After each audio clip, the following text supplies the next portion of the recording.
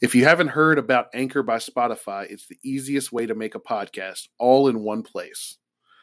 They have tools that allow you to record and edit your podcast right from your phone or computer. When hosting on Anchor, you can distribute your podcast on listening platforms like Spotify, Apple Podcast, and more. It's everything you need to make a podcast. And best of all, Anchor is totally free. So download the Anchor app on Apple or Android, or go to anchor.fm to get started. That's ANCHOR.FM.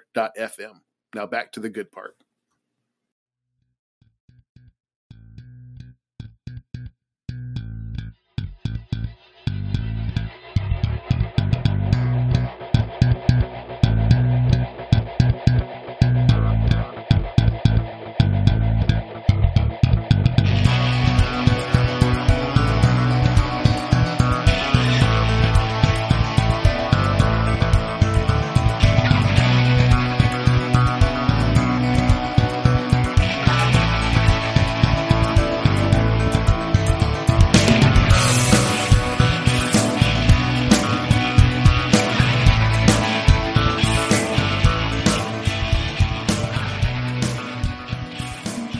Welcome back to the Boundary Corner Podcast, and welcome to the Boundary Corner Podcast 2022 Hokies Season Preview Panel. My name is Curtis Wilson, and the brainchild behind this idea, my partner, Brian Siegler. How are you today, big buddy? What's up, Curtis, man? We got a big one tonight for everybody. This has been rolling around in my brain since early spring. I'm glad we were able to put it together, and let's just say this: I'm hyped. I'm ready to kick it with these guys, to chop it up, to talk some Hokies. Let's do it. Absolutely, man. So fun. We were chatting just before we got on. Everybody locked, everybody loaded. So let's start up. Brian, our first panelist, he was a Hokie offensive lineman from 1994 to 1998. He was all Big East. He was a team captain. He is the founder of Victory Life and the Victory Life Legacy podcast. He's also a co-host with his cousin, this guy named Mike Vick. I don't know if you ever heard of him, on the Vic 757 podcast. Coming to us from Northern Virginia by the way of the 757, Mr. Dwight Vick. What's up, man? What a dope. That intro's tough. That was a good intro. You like that? Yeah. That's you a like tough intro. That was good. Yeah, I mean, we gotta get some pageantry to this thing. This is a big thing here. We're gonna get a little pageantry here. Yeah, but Dwight, we appreciate you joining us tonight, man. But and we're looking forward because we got some good questions for you. We got a lot of good questions from the audience. Brian, let's bring our next panelist. Yep, our next panelist, he's hunkered down in Blacksburg, Virginia. He's got a big day tomorrow with Hokie Media Day. He's the managing editor of Tech Sideline, and he holds down one of the coveted gray chairs on that podcast. Ladies and gentlemen, David Cunningham. What's up, guys? Glad to be back. My second time being on your guys' podcast. We had a lot of fun last time and excited for the panel. Hell yeah. Welcome back. It's going to be a good time. I know you're excited about all the Media Day shenanigans tomorrow and some of the practice periods you get to watch and everything. So big day.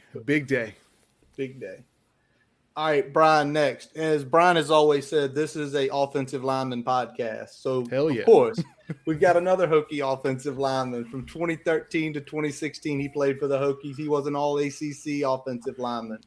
Currently, he is the co-host of the Locker Room podcast with fellow Hokie alumni, Luther Maddie, live from Charlotte, North Carolina, the Queen City. We got Jon McLaughlin. John, how are you, man? Doing well, man. Glad to be here. This is also my second time. And like you said, y'all love linemen, so I love coming on here. So let's do it.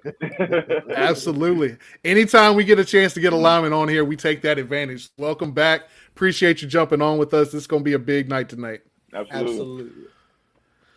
All right. So the next man on this list needs no introduction. He's coming to us from the 757. He's been holding it down since 2013 as the host of DonV Fridays, the legend himself, DonV. Hey, how y'all doing? I'm Vito. Oh, I ain't nobody, man. I'm just a fan, bro. I'm just happy to be here.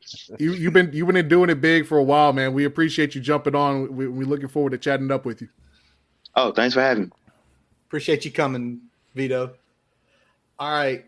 Next man we got coming on here, he is the co-host of the Victory Life podcast. And on the weekends, he's running the weekend and the overtime host at 106.7 The Fan in D.C. He is live here in the west end of RVA, where he used to be the producer for Radio 910 show, Mr. Danny Nokes. Danny, how you doing tonight, man? What's going on, gentlemen? Thanks for having me. Appreciate you being here. It's great to be among these great panelists. There's a lot of great people here today, so I appreciate y'all including me. Not a problem. Glad to have you on. I appreciate you jumping on with us. It's going to be a good time. We got a couple more here. We're going to move next to we got a couple guys that are, Sons of Saturday affiliates here. The first one up, you could hear this man on the Hokie Hangover. Sons of Saturday Hoop Pod, Basketball Conference Football Podcast. You can catch him breaking news for SI and of late dropping new dad pics on the socials. From all over the state of Virginia, Mike McDaniel. What's going on, guys? Thanks for having me on. Mike, how you doing tonight? Did you change a diaper right before you hopped on?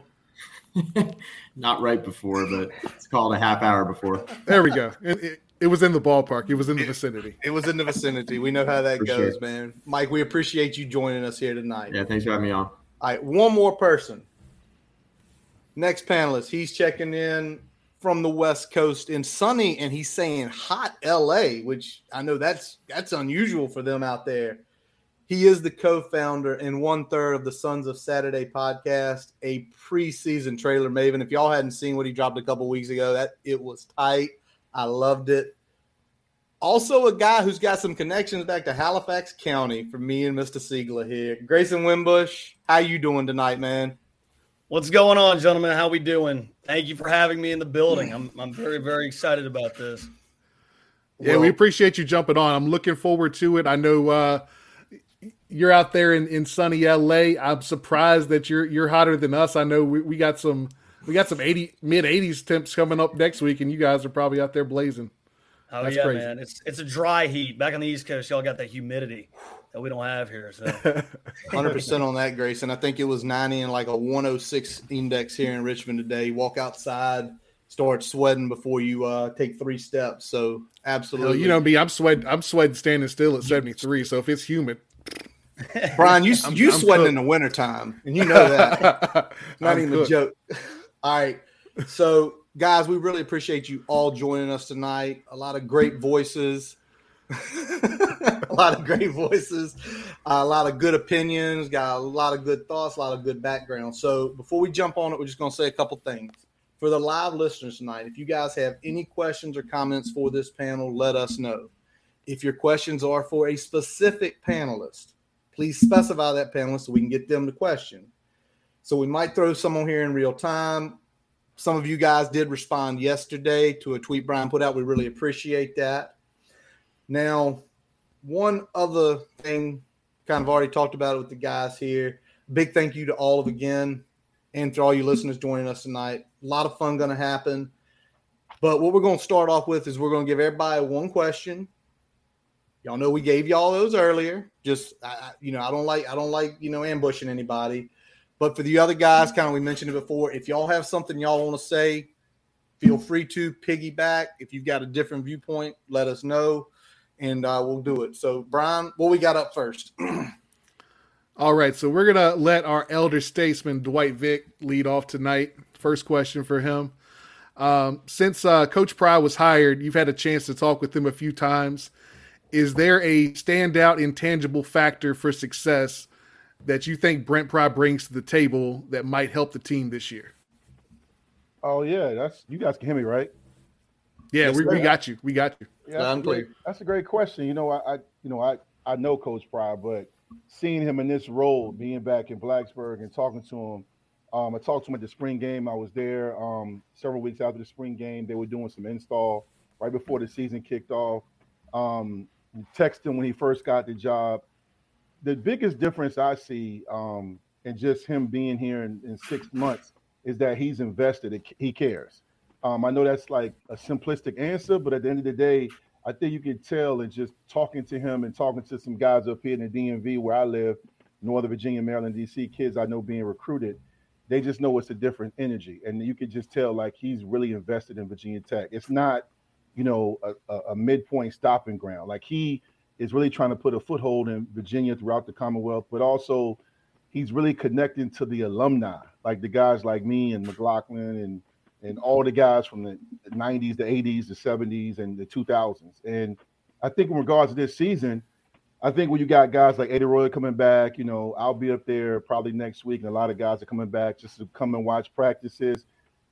There's a connection there where in the last 5 years there was a disconnect between what the expectations for Virginia Tech football should be and what the previous regime had. And I don't think those guys, I said this on DonV's space before, I don't think the current players or the guys that just recently left understood what it meant to be a Hokie football player. I think it was just they were competing, wearing the colors and uniform, but I think the guys there now, specifically Pryor and his staff, from what I see, they understand what it means and what they are supposed to be doing. Like, he just genuinely cares about the program. Last point, when I was there for the spring game, I talked to him.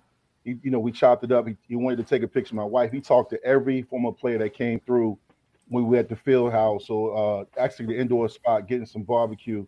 He's just talking, and you could just tell it's not like fake. It's not manufactured hype.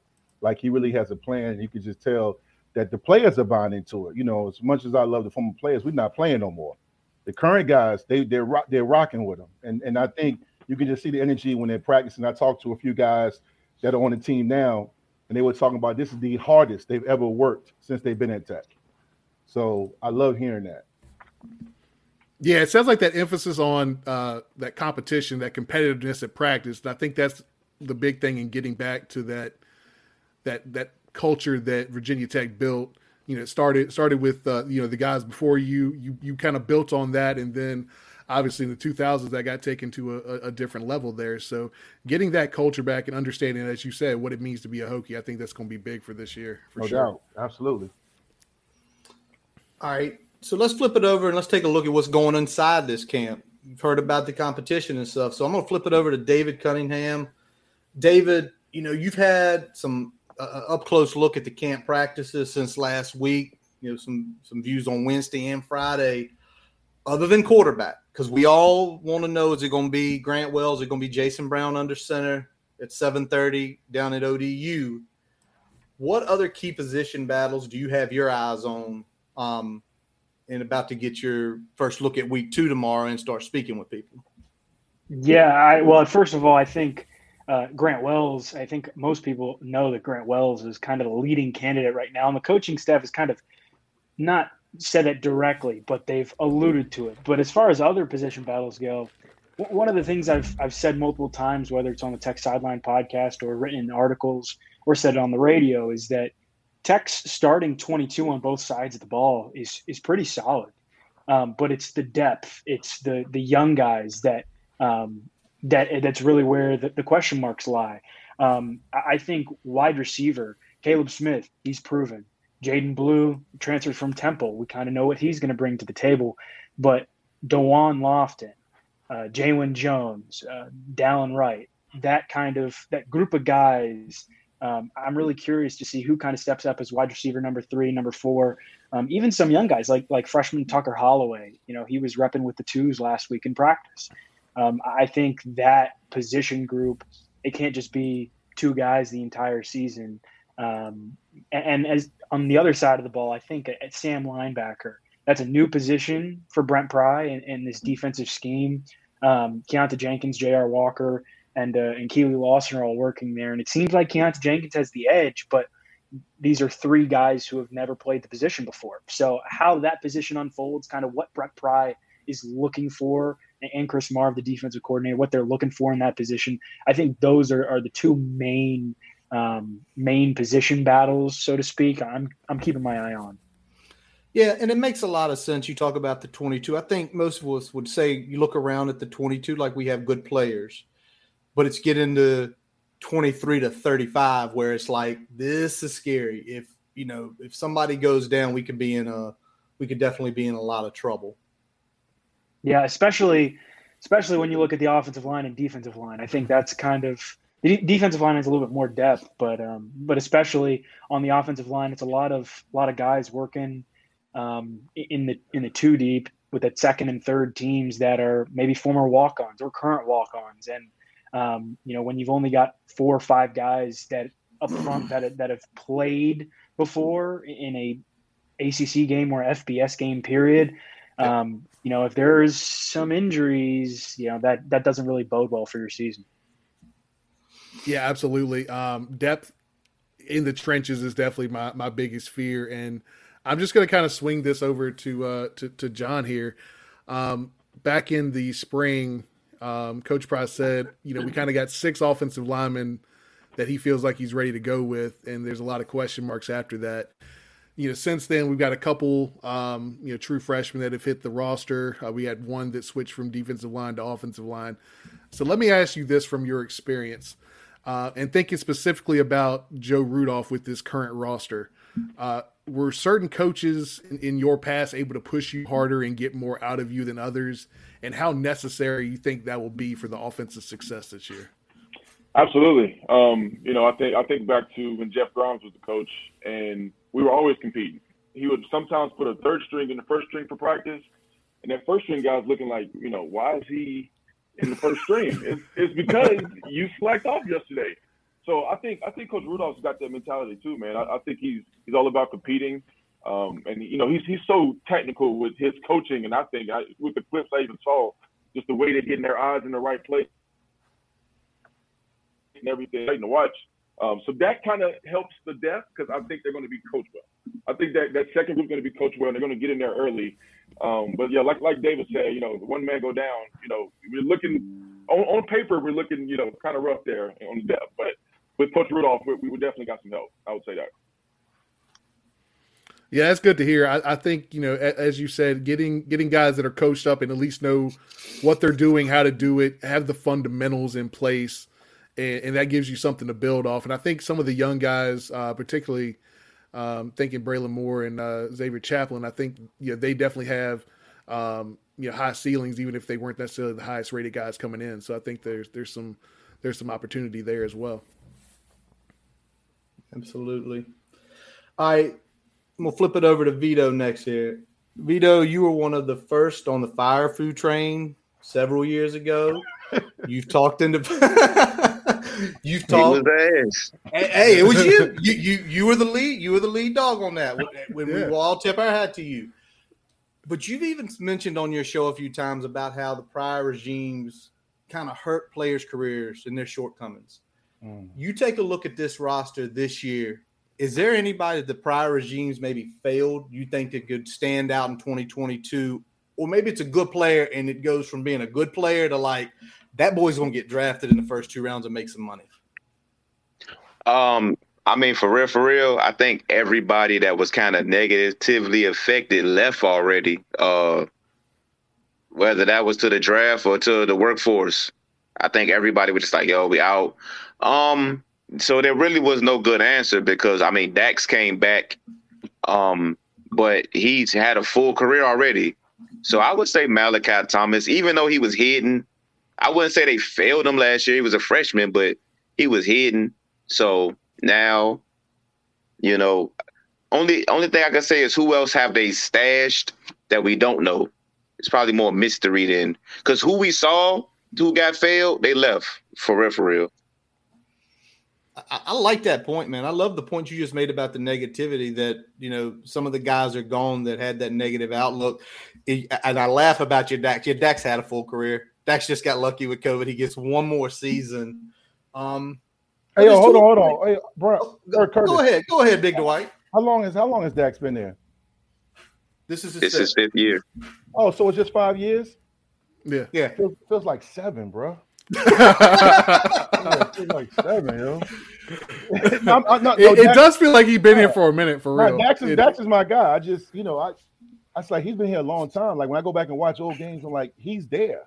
He was 18, 19, 20, 21, and 22. Yo. I think one reason it feels that way is Dax was such a big recruit out of high school. He was like a top 150 player. So we've been hearing Dax's name since late 2016. Exactly. But to the point, I like what Don said there. I'm gonna give you kudos to that, man, because what you just said about are there players that got stashed that were in doghouses that were good players that the other staff just didn't put on the field. And to be honest, what Dwight said, what we're hearing about Joe Rudolph, I don't think that's going to happen. I think if you're the best player, I don't care who you are, you're going to be on the field against ODU in September. Yeah, I'm with that. I agree. I think they're gonna find a way to get the best guys out there, and I think talent evaluation so far has been better with the new regime, just from what I'm seeing with how they're playing with the depth charts, how they're getting more out of guys that we didn't see really a lot from last year. I don't think you just see that success out the gate, but we'll see how that turns into anything in 2022. David Cunningham, you got somebody. Yeah, I think, I mentioned Keyshawn King. I think he's a running back who, he's entering his third or fourth season now, and we saw glimpses of him, whether it's in the backfield or returning kicks. But, he kind of, I don't want to say he had off the field issues, but there were things that held him back from playing. And he, when Brent Pry and the staff came in, Brent Pry admitted, okay, there are going to be guys that leave. There are going to be guys that don't gel with the culture and want to leave. And clearly, Keyshawn King is a guy, and he's just one example of a guy who maybe got in that doghouse, in air quotes, if you want to put it that way, who, has an opportunity now. We've seen in the two practices I got to see last week with the rest of the media, Keyshawn King's looking explosive. He's looks like he's developed more. And I'm curious, with this new culture around the program, how many other guys like that who were maybe held back or didn't receive an opportunity because of something that went on, maybe behind the scenes, discipline related, whatever it might be, that are getting a new life, so to speak, with this new staff. Hey, John, go ahead with what you got to say, man. Yeah, I was going to say, man, you haven't seen a lot of players leave, and that's important. That's important that a lot of players haven't left for the portal, or even when Coach Fuente came in and Beamer was gone. We had Trey Evans left, we had Kendall left for the draft. You haven't seen a lot of that this year, So and I think that's important that they're actually saying, hey, we want you to stay. We want you to be a part of this thing, or at least give the spring a try. Then you see where you go. I think they've had those one-on-one meetings with these players, so that means a lot too. Yeah, it sounded like out the gate that Price said he was going to have a lot of difficult conversations with folks, and be honest with where they're standing now and where they potentially see them standing, by the end of spring and then by the start of fall. Whether that is a position change, whether that is focusing more on being a depth player this year versus somebody that's going to be in the starting lineup consistently. And once you have those conversations, that at least gives those players the ability to make the best decision for them, whether it's sticking around and being a part of it, or seeing what they can do elsewhere. But let's pivot a little bit. Danny, kick this one over to you. You spent the spring game in the booth with Mike Burnup, and I assume you got a little time with the team that weekend as well. What part of this team do you hope has improved the most since you called that game back in April? Yeah, that's a great question, Brian, and that was a pretty incredible experience. Just sharing the booth with Mike Burnup. Everyone has asked about how that has been, how it went, and just being alongside him. He's just an encyclopedia of Virginia Tech knowledge, whether it's football or any other sport, especially football. Though that man is incredibly talented, and we are very lucky to have him in Blacksburg. But in the production meeting that we had before that game, the day before, we definitely got the chance to talk to Brent Pry, and there were a lot of takeaways from that, some overall things that I thought were interesting.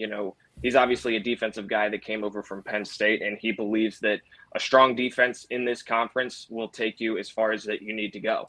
You look at all the success that a team like Clemson has had recently, and although they're incredibly talented on both sides of the ball, they've been mostly predicated on playing defense, with the exception of Deshaun Watson's success. they've had a litany of incredibly talented defensive players. So when you play on the Coastal, where it's even more wide open, it becomes even more important, I think, to have a good defense. And I think that is there. You have him bringing in his scheme, and his players will come as he gets to recruit. And there's obviously a palpable hype surrounding this Virginia Tech program that we haven't seen for a very long time. And I think that's going to help them. But when it comes to the exact answer to your question, Brian, it kind of goes back to a theme of what we've all been talking about so far in this podcast. And it's that they need some help on both the offensive and the defensive line. They need some improvement on both the offensive and the defensive line. What I remember most about that game is Jason Brown had absolutely no time to do anything. I mean, he was running for his life every time he took a snap. Every time he took a snap. I swear, I don't remember a snap where he was not under some sort of pressure. And to me, he wasn't going up, or he didn't have the number one offensive line in front of him. So what that tells me is they have some depth issues right there.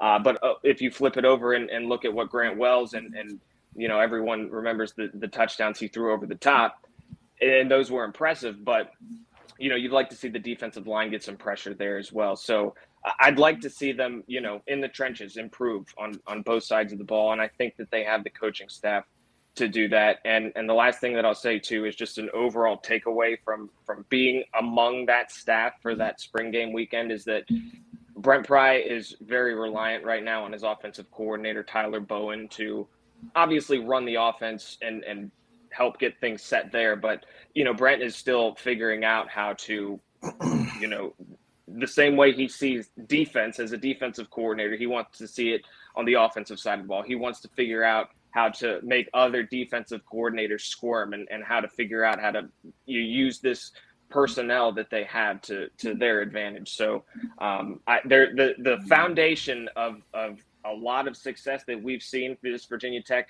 program that we're used to seeing where they're regularly competing for ACC championships, that foundation is being built. The bricks are being laid right now.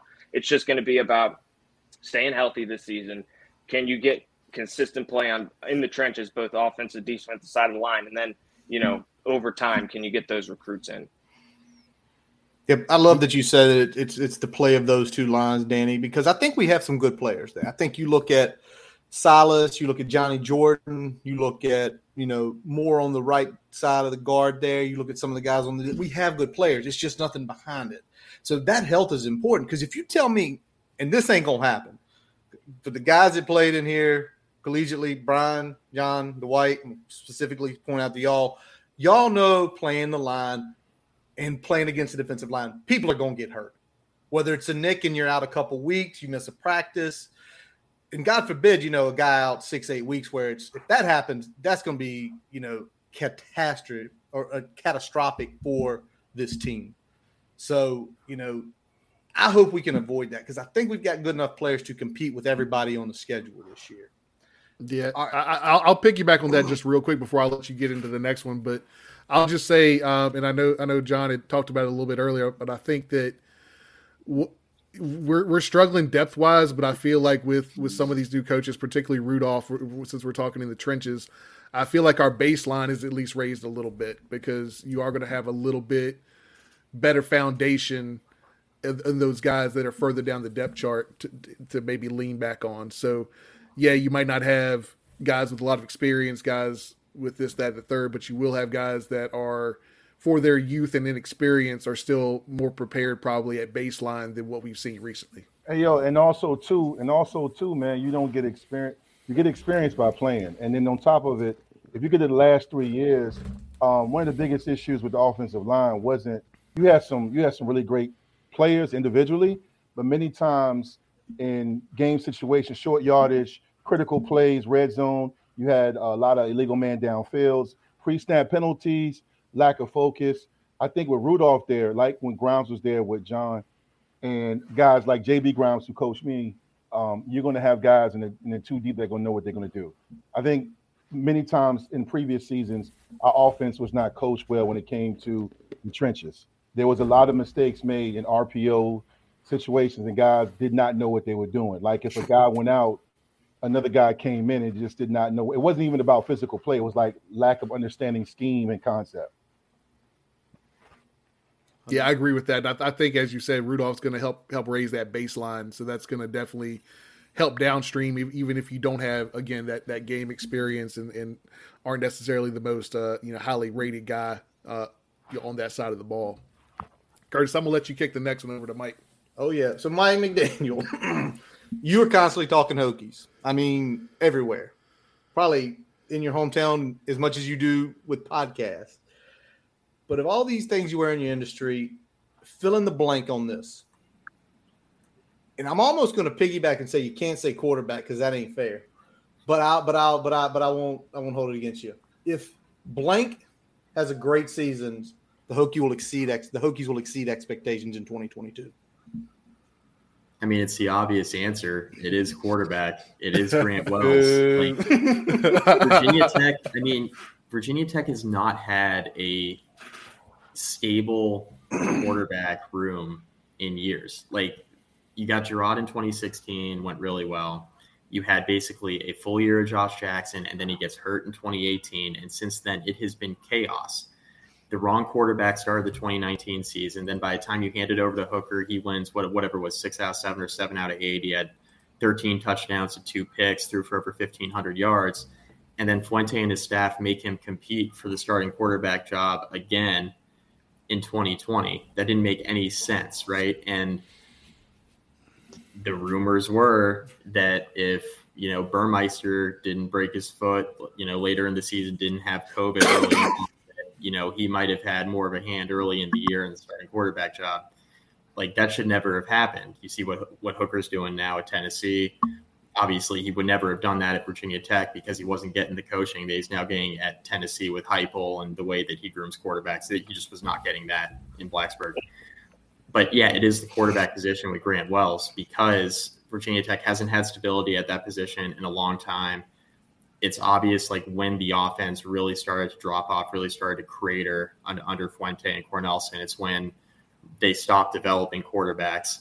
After Josh Jackson, it was kind of a disaster short of that 6 or 7 game stretch of Hendon Hooker. So it's got to be Wells. Tyler Bowen has got to get him comfortable early on.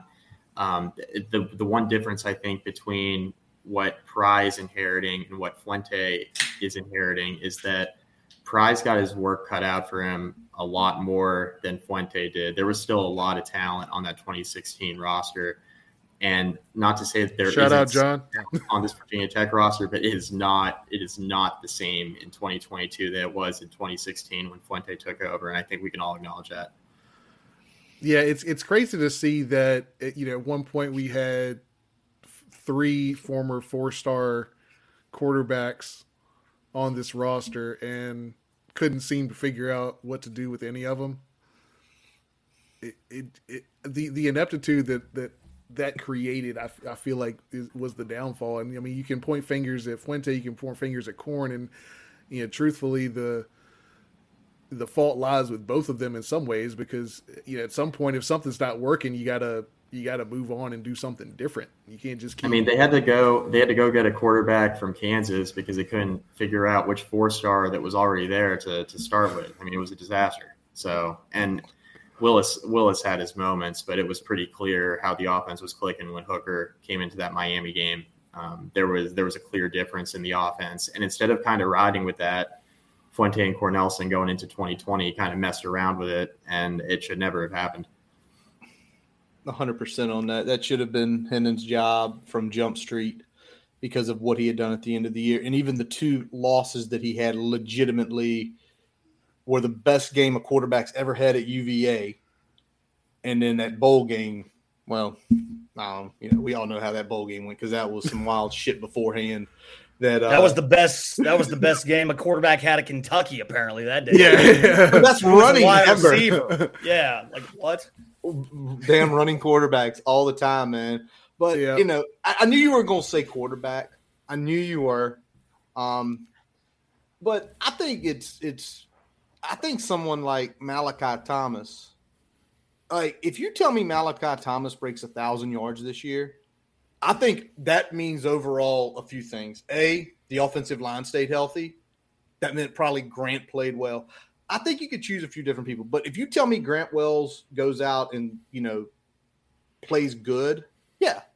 But, I'm always one of these challengers like, is there anybody else you want to talk about? Just because quarterback's always the answer. If you've got an elite quarterback, a 6-win team can become a 9 or 10-win team. And a quarterback definitely smooths it out. I mean, as Grayson just brought up, Lynn Bowden there. I mean, that's a team that, good on the defensive side of the ball, but the offense was pretty much run Lynn Bowden and nothing else at that point. Well, I saw David Teal post today, like if Grant Wells just continues the production that he had his first couple of years at Marshall, that he would have the best production at the quarterback position for Virginia Tech in like 2 decades. So why don't we just do that? Yeah. I'll take it. I mean, especially if we can keep interceptions to 10 or under. Oh yeah. Let's roll with it. I'm going to kick it over to Grayson here. You recently got to sit down with the man himself, Brent Pry, and he said he's going to be calling the defense come this fall. At least through 2022, we'll see if that continues going forward. But what has you more excited this year? Pry's attacking Bud Foster inspired defense or Bowen's smash mouth spread offense? Well, first I'll say this. I'm excited about the defense because Pry will be calling it, and we just have so much experience on the defense. You have 2 bell cows in fifth-year seniors, Dax Hollifield and Shamari Connor. So, I mean, they're going to know what's going on. They're going to be flying around out there. A lot of experience across the board. But, I mean, it's got to be the offense. I mean, we've been through it the last 5 years, gentlemen. It's insane. So, I mean – David Cunningham, he talked about, is it going to be Grant Wells? Is it going to be Jason Brown? Are we going to see Connor Blumrick taking some reps? He's still listed as a QB on the depth chart, also an athlete too. So I don't know, but I agree with David. I think it's going to be Grant Wells.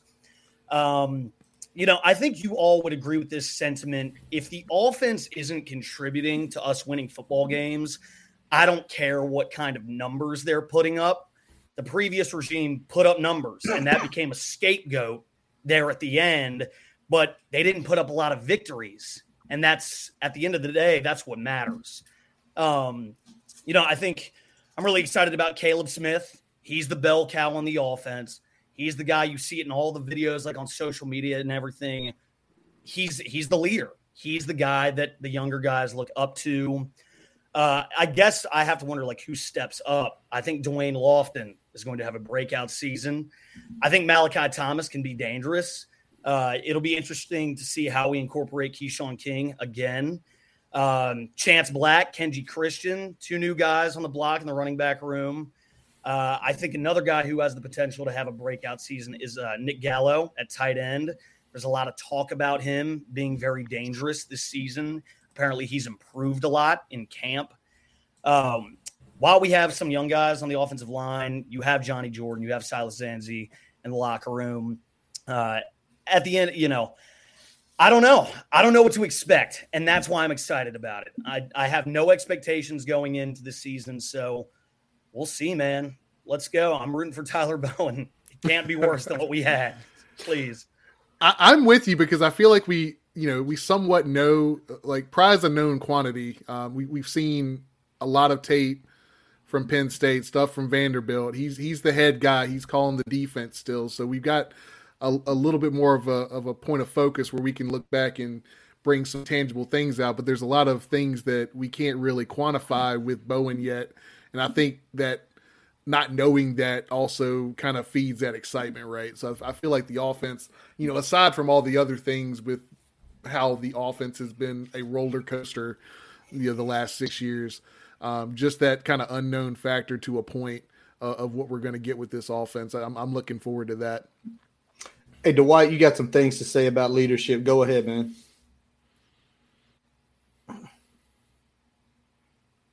Yeah, no. When Grayson was talking, it just took me back to when I heard Caleb on DonV's podcast and DonV Fridays, and it was really refreshing and insightful. No, he was on TTP. Sorry, okay. TTP. My fault. I apologize. Shout out to Tim. But it was really, really insightful because it was stuff I knew. Like just being a former player, you could just tell. Like it was it was just one of those things where he was speaking with conviction, but he was also providing insight because even though Grayson is 100% right, the offense put up numbers. They hear that they couldn't get extra work in when the field was closed and not being able to watch film after practice, stuff that I did back in the late 90s. And also too the leadership. Like I agree with Grayson. Like Grayson talking about like leadership with him. I think that's another thing that we've been missing, which I feel like is there this year, where you have established leaders. I think if you look at any Virginia Tech, Big East, or ACC championship team, or even teams that won 8, 9, 10 games, there were established leaders on the team. You can see it when you watch the game on television. You saw guys talking, even guys like D'Angelo Hall when he, called out Miami in 2003 when they had won 30-something plus games. And he said, I think we're better. I don't think Miami's all that. He took a stand. I don't think you really had a lot of leaders in recent years. And I think that was more so because of the culture in Blacksburg, because I don't really think anyone felt comfortable taking that kind of stand. And if they did, it became divisive where the team wasn't close. And I think Grayson is 100% spot on with Smith being one of the established leaders. And I think those kind of things are one of those characteristics you look back on the season regardless of what they win, if they have a good season, you say, oh yeah, they had this player. He was really good, but he was also a leader. And, and I just think that was a great point by Grayson. Yeah, if I may butt in here, speaking with Caleb Smith down in Charlotte at the ACC kickoff was really eye-opening. And this was all stuff Caleb kind of just let loose, kind of the same stuff he said on the podcast. He told me about how, his former position coach told him at the end of the season in December last year, he suggested that he transfer to an FCS school or Division II school. Like that's, the culture, especially on the offensive side of the ball, just didn't seem to be there. He told me that he and Braxton Burmeister had plenty locker room conversations, many heart to hearts where they were both just like, it's not in our hands. There's nothing we can do about it. And I know, Caleb's a guy who's a former walk-on. He's been in the program for a really long time. He had to earn his keep, so to speak. You got Silas Janzi, Johnny Jordan even. He's a transfer, but he's played college football for a really long time. That's not even without mentioning Drake Dulius and Nick Gallo at tight end, 2 5th or 6th year guys. There are a lot of veterans in this room, and I think from my understanding, especially on the offensive side of the ball, it got a little bit out of hand where guys didn't necessarily have an opportunity to kind of be themselves and be a leader and step up. It was more, I don't know if drill sergeant style is the way to describe it, but kind of, hey, you're going to do this, and if you don't do this, you're getting punished. And coaches can kind of lead their programs, in various styles, but it clearly did not work out, especially in the latter stages. So to talk with Caleb Smith, to talk with Silas Janzi, even Dax Highfield on the defense side of the ball, and to get a sense of, I think it was Silas who told me that he's having fun. They're enjoying practice. They can be themselves. They don't, Caleb Smith told me that because he got the unsportsmanlike conduct penalty for excessive celebration in the spring game. I don't know if you guys remember that. He told me that it kind of just all came out because the old staff didn't let him celebrate if they scored during practice. Just simple things where, they can now be themselves, and leaders can kind of emerge naturally, if that makes sense. That makes 100% sense because in the situations like this, the coordinators and everything are there, right? The guys that play, they're there and they're supposed to help you learn to lead. And eventually the reins are to be taken. Dwight, you were a captain. John, you guys played. You were a crucial part of an offensive line. You've got to have those leaders in the locker room. You've got to have the guys that take the reins, right? And from the way everything is sounding, what we've been hearing the last few weeks, especially on the offensive side of the ball, nobody wanted to take the reins for fear. And you can't play football that way. You can't. You can't play football. I don't want to celebrate and run laps. That's something it's like doing something at work. It's like, man, I'm not getting on that project because it's a crap project. I don't want to get in trouble. Well, I'll say this too. You can be a hard-o coach and not, have silent lunches and ban people from the facilities during certain hours and all this other stuff. I mean, you can be a hard coach. You can push your players, sometimes beyond the limits that they think they can reach, but still, not be ridiculous with the things that you're putting in place, because I don't think anyone's benefiting from not watching more film. No one's benefiting from not creating camaraderie during meals with their teammates. Like that type of stuff is not building the team and building the culture that you want to win. So that's just my 2 cents on it. And it's sad that it seems like that kind of defeatist attitude like really fed into the offense, especially as the year went on last year's. But hey, B, I said that on my show with Danny and I one time when Dorian Strong got the interception on the Friday night game against BC. It was a key drive, a key stop early in the first quarter. Anytime a defensive back at Virginia Tech, since even before the Beamer era, got a pick, he was trying to take it to the house. Dorian looked to the sideline for certainty. He didn't know. He looked for advice. He looked and he kind of stumbled and he got hit and he fumbled the ball. Subsequently, BC got the ball back and scored. That's what I mean about culture and being assertive and knowing what you can and cannot do. Ryan Whitaker, Brandon Flowers, Garnell Wiles, D'Angelo Hall, Cam Chancellor, so on and so on. They didn't have to do that. They had Torian Gray and all those defensive guys, Coach Foster, Coach Ward, that gave them the green light to make plays. And again, I mean, I just think that's why I go back to the culture we have established right now. And we're not even really in the midst of it yet. We're still scratching the surface. I think about Blackshear trying to push the pile instead of reaching out for the goal line too, for fear of getting punished for a fumble or something like that, just trying to make a play. Hey, look, bro, I'm telling y'all. Look, y'all mentioned, I don't know which one of y'all said the Kentucky game when we lost them in the bowl game, when the quarterback and all them was running up on us and hit Duke, stole one of our players in the face. I'm telling you right now. Look, I can finish now. Beamer would have he knew what was up. There was stuff that happened I can speak on now when the wrestling team tried us. And he talked to the team. He said, look, make sure y'all do it. Just don't do it here. You know what I'm saying? So look, it's just the culture, bro. Like you can't, I mean. Take it out of the facility, but do what you need to do. I don't knock the players when that happened because I knew the players wanted to retaliate, but I knew it was one of them things where they just couldn't be themselves. It was like, you couldn't be a man. You couldn't defend yourself. It was crazy, All right. So, first of all, this little section, we've rolled off on 50 minutes here. I love it. We got a lot more to come. But before we take our break, I'll ask you fellas this question, and I'm going to come back to each of you. What 3 games are the most important to the Hokies this season?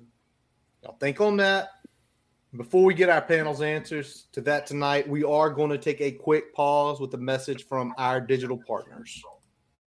As we take a quick break, we'd like to tell you about getting your free website report from our digital partner, Grassroots Digital Marketing Studio. They'll tell you how your website ranks on Google, on-site SEO, and social media. No commitment to buy anything. You can get your free report by visiting grassrootsdigitalstudio.com/free-website-report. Now back to the episode. All righty. So before we get y'all's answers, me and Brian are going to give ours, just so we can have a jumping off point. Mr. Siegler, I'll let you lead, sir. All right. 3 most important games for the Hokies in 2022. UVA, Boston College, UNC. I say that for a couple reasons. Number one, I feel like looking at our schedule, those are games that we can win. We have the potential to win. UVA, obviously rival. You want to take care of business there. I think they've got significantly better, at least from a talent standpoint, offense than we do. But their defense is still garbage. I think we still got a chance to get one there. Boston College has some talent in places, but they lost a lot on the offensive line. I think they're still vulnerable in some areas. And UNC still has to show me that they're more than just a good recruiting class. So until they do that, I'm not sold on them either. So I feel like those are 3 games that we're probably not favored in, but games that are winnable on our schedule, and that's going to be the difference between whether we're, sub 500 or looking at a potentially 8-win season. So that's kind of where I feel like are most important there. And it's always important to win your conference games and take care of business against recruiting rivals. We've lost a couple recruiting battles lately to BC. We obviously recruit directly against UVA, and UNC has been across our border way too damn much. So that's my 3. All right. I'm going to jump on mine real quick because I got 2 that I'm in agreement with, and one's for a different reason. UVA's 1. Obviously, the momentum we're getting in here recruiting in the state-wise, you want to keep that. You want to keep them an afterthought to the recruits. I agree with Brian on BC, but for a different reason. That is going to be the first home game under the Brent Pry era. That is going to be an 8 o'clock night game in Lane. It's going to be on ACC Network, unfortunately. So you're not going to get all the viewers. Spurtle time, boys. Spurtle, Jesus. But think about this. You go into that game, the atmosphere is going to be electric. I know some of you guys will be there. Me and Brian have talked about it, going potentially and driving back. I don't know about that. We'll see as the time comes. But can you imagine you have the electric atmosphere and you beat them? Think about the hype. Think about kids on campus that week. My last is going to be the Miami game. And not for the sentimental reasons that we're not going to be playing them every other year, which I think we all are a little bit angry about, especially Mr. Vick up there in the corner. But for this, Miami with Cristobal, they are getting tons of hype on the recruiting trail, getting the top 20 ranking. They got to come to Lane, regardless what happens in that game. If we beat them, wonderful. Our profile's raised. If we compete with them with all their talent, our profile's raised. So that's my 3. Grayson, since you were at the back end, we're going to let you go. What are your big 3 games for the Hokies in 2022? Absolutely. I'm with you, Curtis. I won't say Miami because you said it. First off, Boston College, first home game of the Pry era. 8 o'clock. It's going to be packed to the gills. Probably going to be sold out. Hopefully ACC Digital Network can get some high-definition cameras to capture Enter Sandman because they did a terrible job for the UNC game. Yeah. And that game out of my 3, I think, is the most winnable. Definitely, it's probably the most winnable. Number 2, 2 weeks later, West Virginia. That I think is the most important game on our schedule. Okay. West Virginia Thursday night, hardware game, Black Diamond. The way it ended last year was an abomination. And so many head scratch moments in that game. Got to get that trophy back. Blacksburg is going to be insane. And then I'm going to say NC State. Ooh. NC State, yeah. I'm going to say NC State. It's been a while since we played down there in Raleigh, and they're supposed to be relatively good this season. Obviously, if we can beat Miami, great. But if we can go down there and beat NC State, beat the Pack, that's going to be a huge deal, especially in Brent Pry's first season. All right. I like that. Yeah, that's definitely a statement game if you can go out and win that one, because they are, in a lot of ways, some people are having them as the favorite to win the ACC this year. That's a lot of that's going to depend on whether Clemson can cobble together more offensive consistency or not this year. But they definitely return a lot, especially on that defense. So that's going to be interesting to see. Let's kick it over to Mike next. What's your 3? Yeah, my 3, I think you got to start with the home opener against BC because that sets the tone. The Old Dominion game sets the tone. It's a road game. You got to win that game because they're ODU and you can't do what Fuente did in 2017. And that's literally game 1 for Pry. But you got to not only look competitive against what I think will be a pretty decent Boston College team, but if you can win that home opener, it sets the tone for the entire regime, right? Gets you off to the right start at home. I think that's really important in front of your fans. The second one for me is NC State coming off of a bye week, I think is really significant. So NC State, I think, is going to have a really, really good team this year.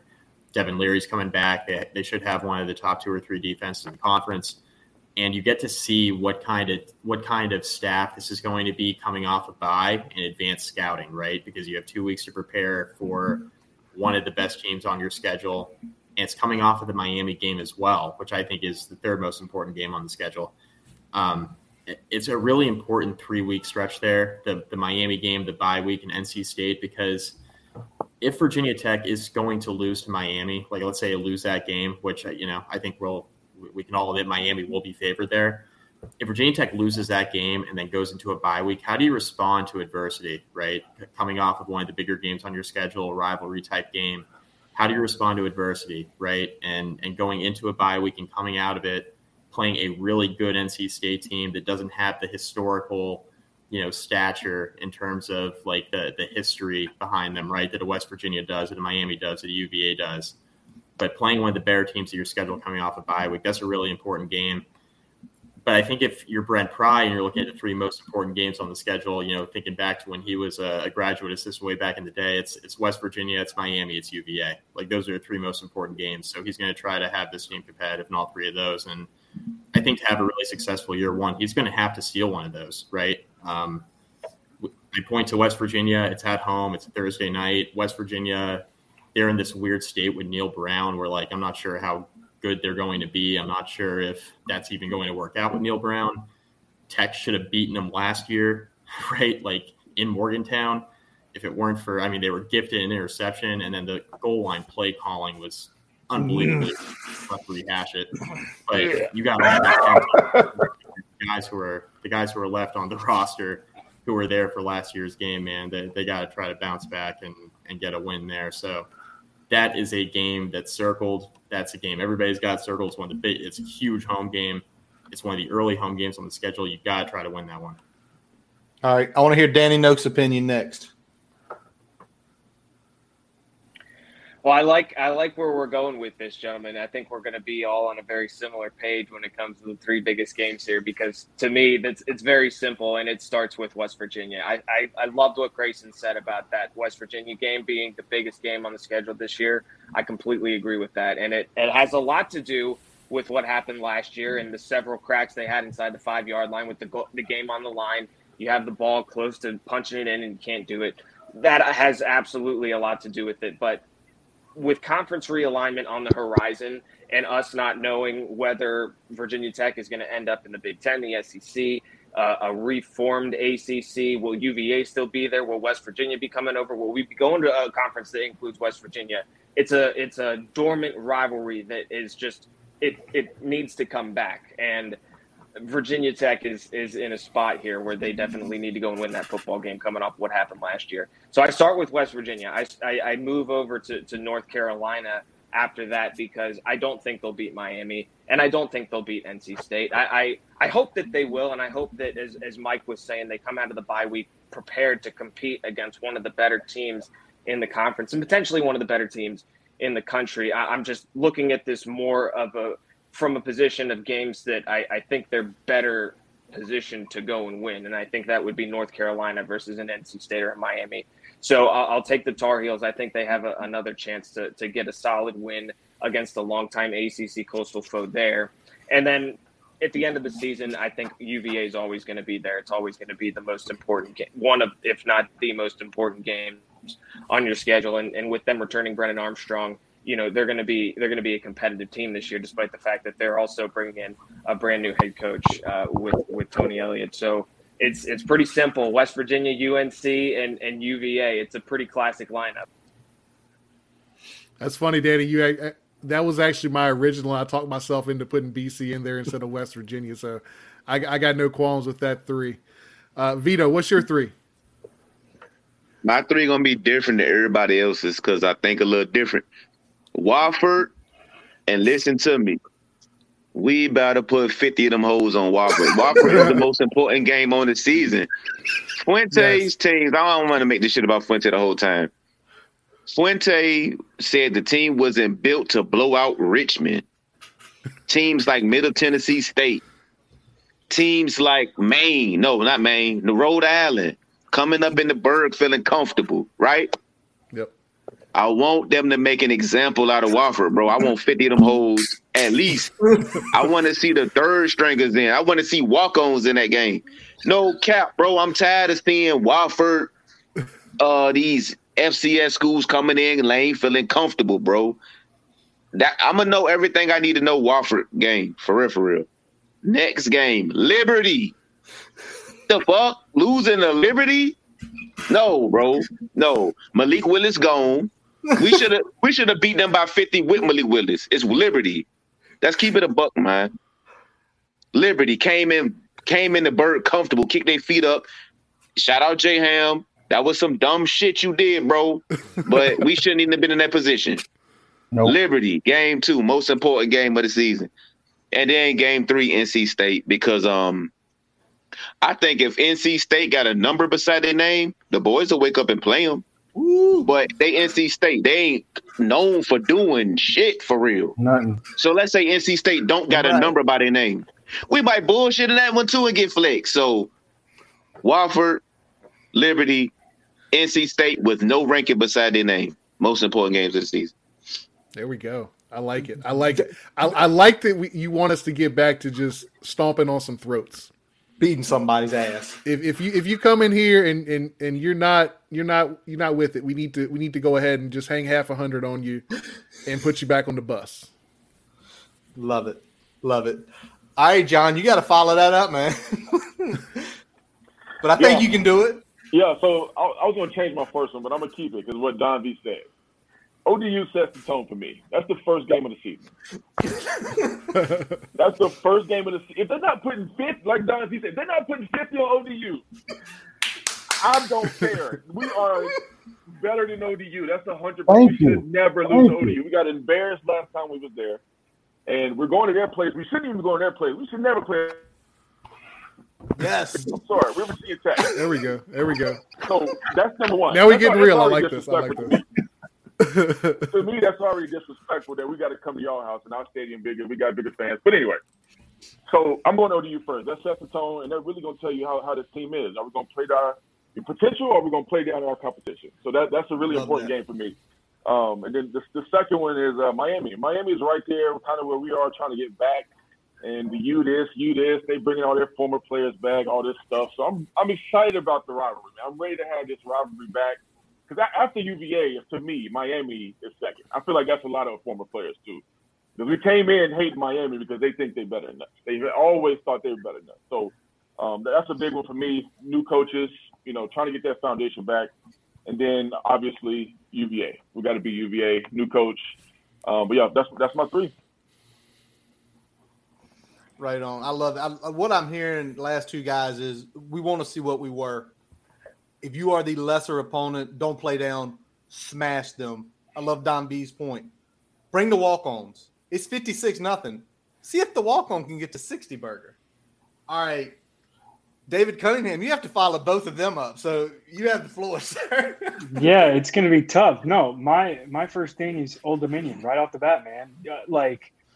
You guys might remember my famous unsportsmanlike conduct picture from the Old Dominion game in 2018. That's probably the best thing that came out of that game, to be honest. I mean, this is a program that last time you were in Norfolk, you got completely embarrassed.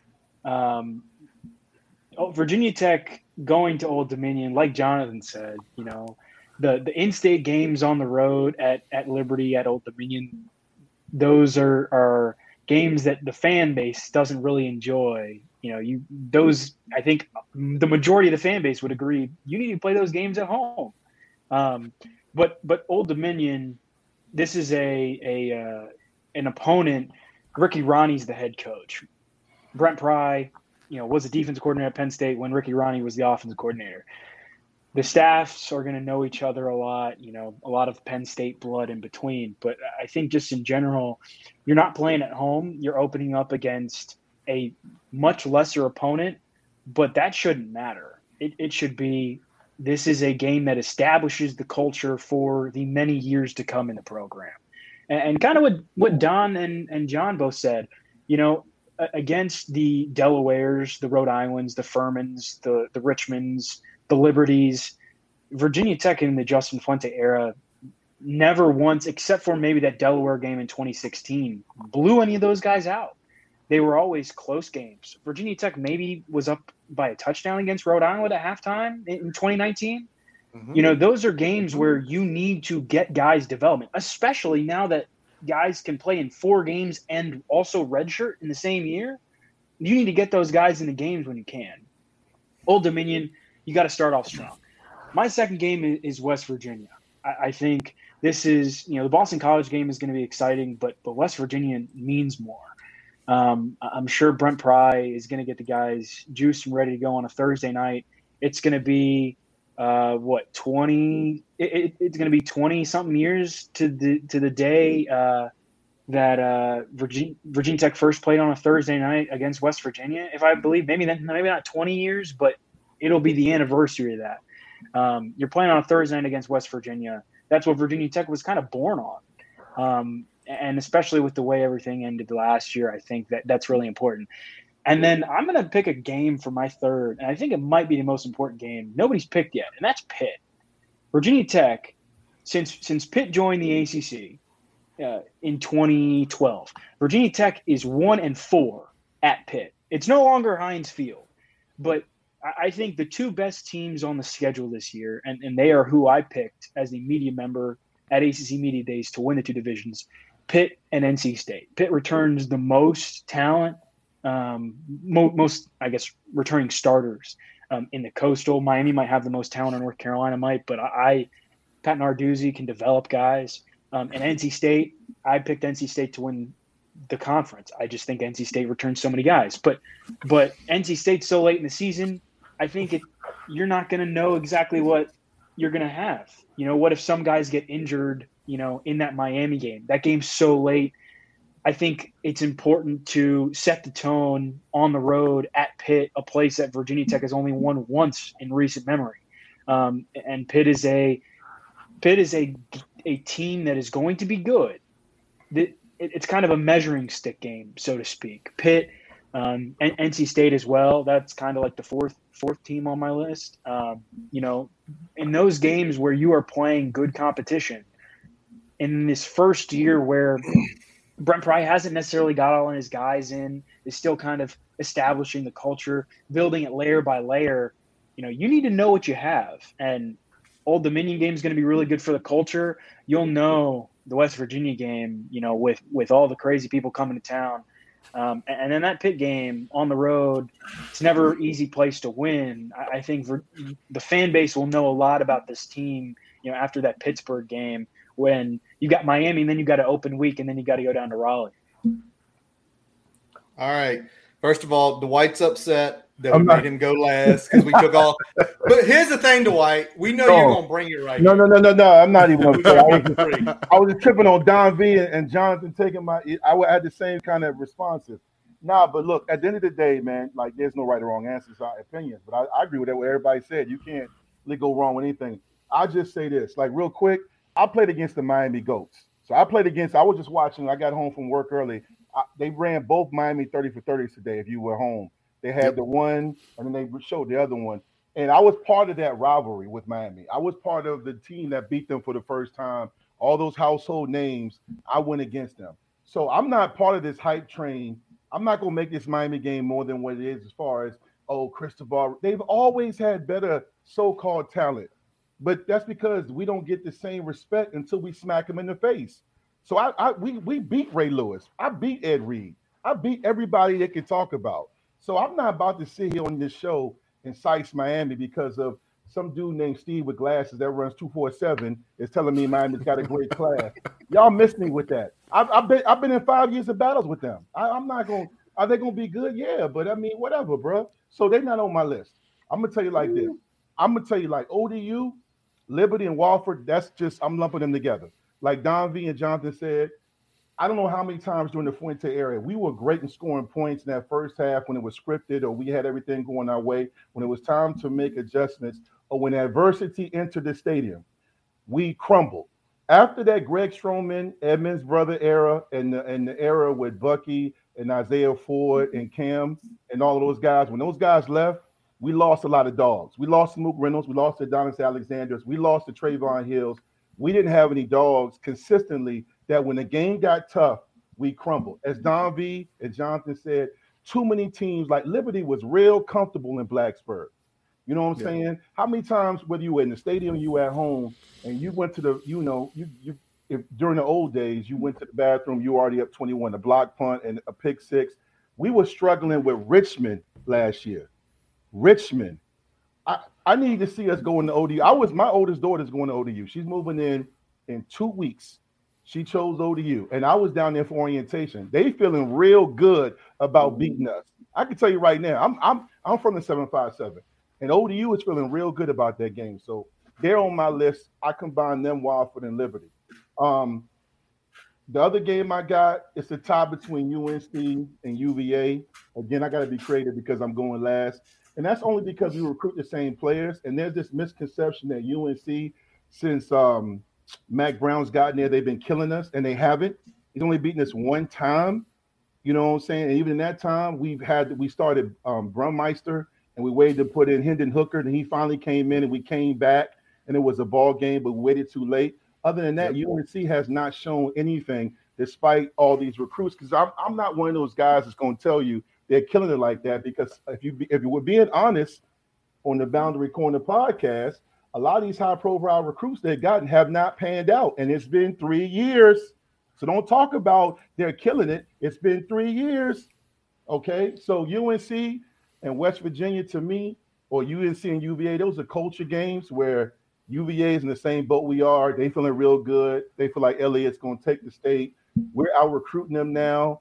They got some guys on staff, some former players. So I think you continue to streak against them or continue that mindset and beating them. That's going to be real helpful in like keeping that mystique, that stranglehold we have over them mentally.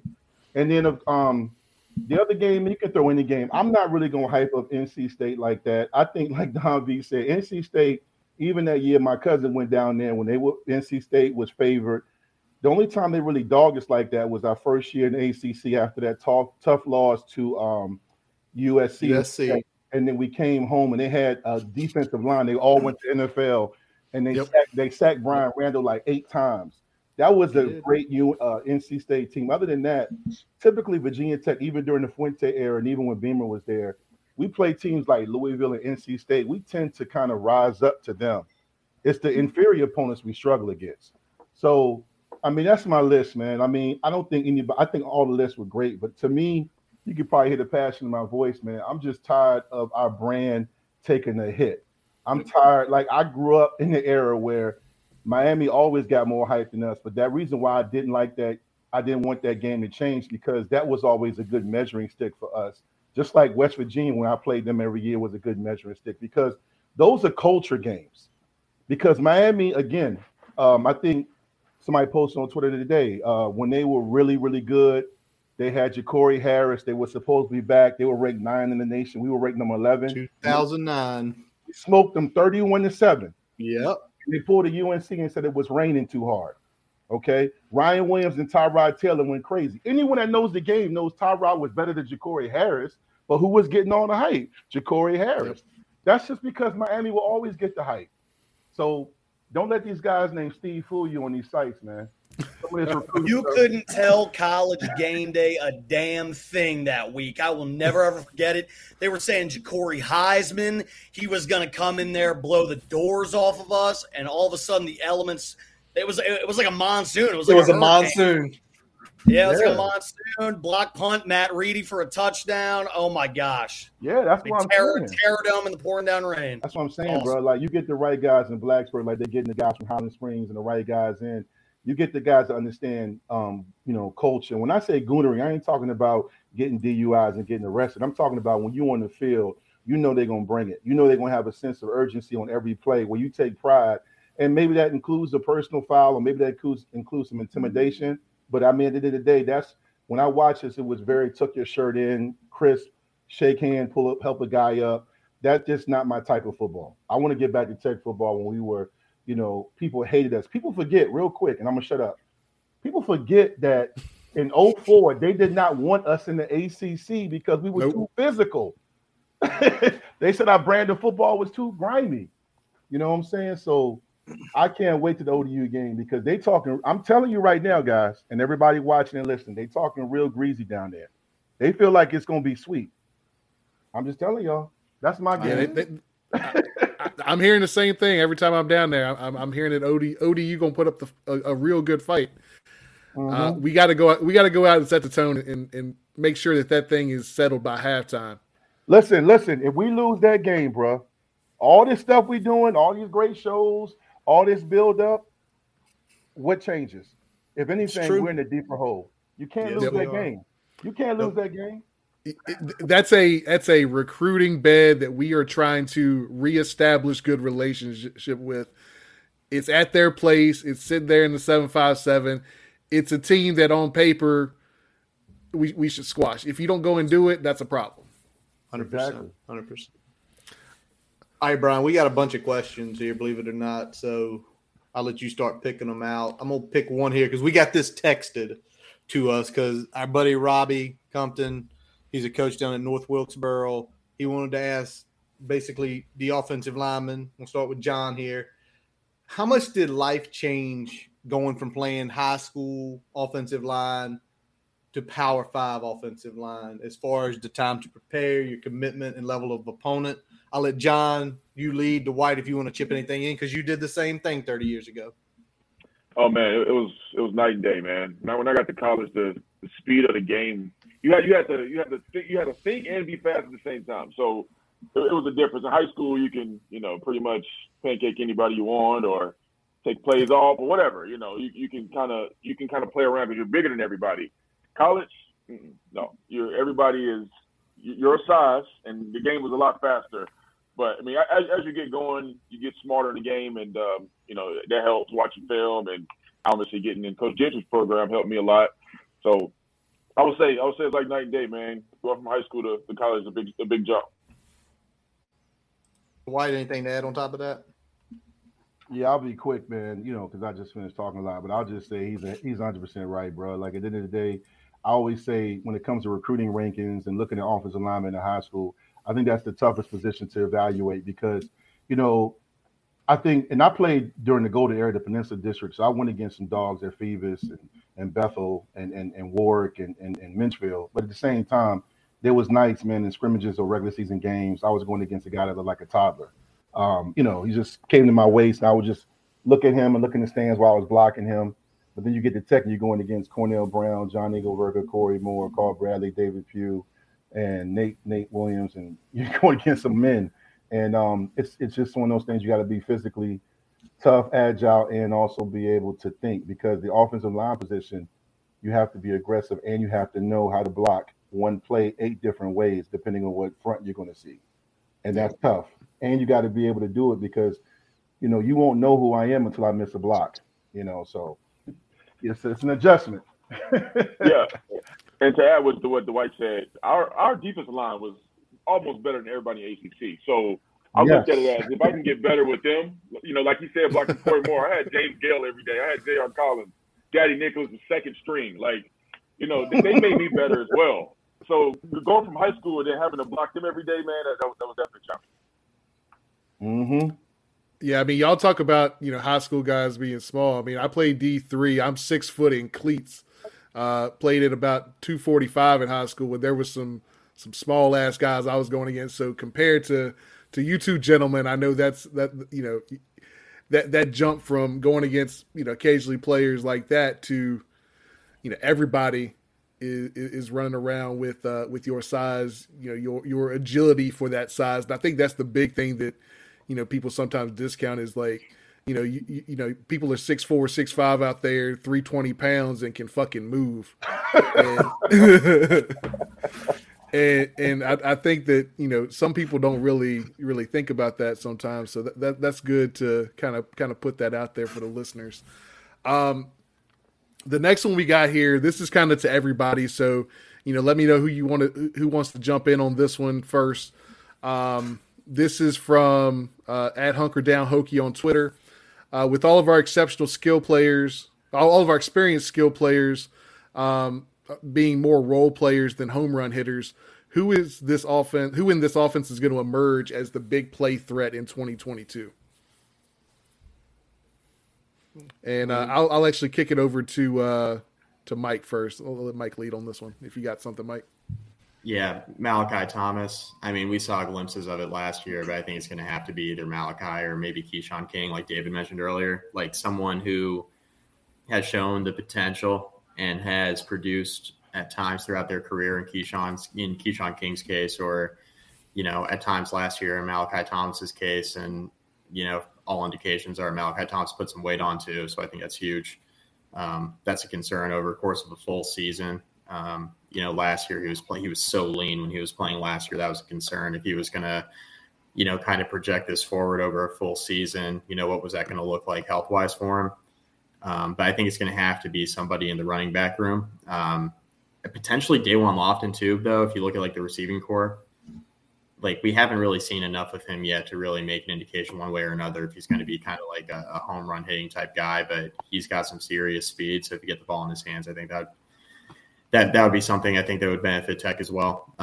But yeah, I mean, I think the question's fair. Like, a lot of the experienced guys returning are kind of more role guys, or at least that's been their role so far. It's just been possession type receivers in like Caleb Smith's case, right? Or, a guy who's been like a goal line type back, or has been in and out of the running back rotation like Jalen Holston. So who's that guy going to be? And I think it's either going to be Malachi Thomas or Keyshawn King. Yeah, we saw Malachi kind of jump out with 2 big games last year, and then we didn't see a whole lot of him down the stretch there. So it's going to be good to see if he can kind of settle into a consistent role for us this year. And because we really, thinking back, Herbert 2020 year aside, it's been a long time since we've had a consistent lead back. So it'd be nice to have a guy that we could see that from maybe in back-to-back years finally have a true lead back again. So it's we'll David, see man. about that. Yeah, it's not since David Wilson as we had guys like don't forget Khalil Herbert now. I know, but I'm saying David. Yeah, I was thinking back-to-back years. Back-to-back years. We've had the one-off. Nobody even got to watch his games because it was during COVID, so I don't know if that really counts anyway. Suck for that guy. I think the receiver room is where you always want to find someone. Is it anybody sneaky out there? We're hearing things about Tucker Holloway being fast, getting upfield. He's a true freshman.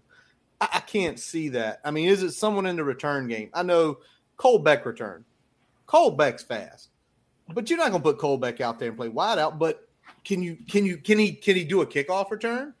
And I hope, David, in a few weeks they let you guys into those sessions, because the guy runs a 10-1-3 100 meters. He's going to return kicks. He's going to return kicks. Brent Pryor already said that. Okay, that was his game. In I watched him play in high school. In Blacksburg High School. That kid was a freak on kickoff returns. He'll be out there. No doubt. So to answer the Cole Beck question, I mean, he's going to be a guy that they're going to get the ball to in space, right? His hands. They've talked. Brent Pride mentioned last week. His hands are fine. But he also hasn't really touched a football, played competitive football in 4 or 5 years now. It's been a while. He's not going to catch a slant route across the middle in traffic. He's going to be a guy you throw to the flat and you let him juke a couple guys. Yeah, put him in week 3, yo. Yeah, put him in week 3. We don't need no experiments week 1, man. Week 3. Wofford is experimental day. Yeah. All that you're saying, David, what you're saying? That's what I need week 3. Don't put him out there on 3rd and 5 and we driving and he's tipping and going in the air. We don't need those experiments. Yeah. You're telling me you don't want him to run a jet sweep to open the season? Nah, man. No. I need him to the boundary. No. Let me answer Brian and Curtis's question real quick. I think, to Mike's point, I think Malachi Thomas is the guy. Few people remember he had a 3-touchdown game against Syracuse last year as a true freshman. Like, he came out of nowhere, had a 3-touchdown game. I did research after that game. As far as the record goes back to 1987, which is when Frank Beamer first started, he's a first true freshman ever to record 3 touchdowns in a game. And then he disappeared down the stretch and got, didn't have more than 7 rushing attempts in the final 4 games of the season. He had inconsistent touches. How Virginia Tech uses him, and this will be a question I'm sure somebody will ask Stu Holt, tomorrow at Media Day, how Virginia Tech uses the running backs. Virginia Tech needs to have balance on the offense. It can't be, just running the ball or just passing the ball. In the receiving game, I think Caleb Smith, we saw what he could do during the spring game, and I think there was such a disconnect after Holman Wiggins left in that wide receiver room. Caleb Smith, again, was told to go – he was suggested to go play at an FCS level or D2, and we saw him torching, Virginia Tech's DBs left and right in the spring game. He had 2 50-plus yard touchdowns with Grant Wells. We know the arm Grant Wells has. I think it's going to be either Malachi Thomas or Caleb Smith in the passing game. One of those guys is kind of going to have to come up and make some big plays, but it's going to have to be a balance, and it cannot just be the two of them contributing, because if it is just the two of them contributing, you're going to see an offense is going to stall a lot. And, we all know what happens when you only have 2 or 3 contributors, making it easy for the defense to man up on them. Yeah, I agree with that. I agree with that 100%. And I think that, when you look at Caleb Smith, I think his leadership is obviously going to be probably the key attribute he brings to the table this year. But having that veteran presence in that room, I think is going to be a benefit for everybody across the board as well. But I'm going to go to another question here. This one's also kind of to everybody. This is from at John_Earl IV on Twitter. John Earl! It's John Earl! How important will it be to have the same starting quarterback for all 12 games in the 2022 season? And I'm gonna kick it to let's see let's get DonV. DonV, you lead off on this one if you want to. You said the same quarterback for all 12 games? Yep. It don't mean shit if he asks. I mean, is he good? Okay, he's above mid. All right.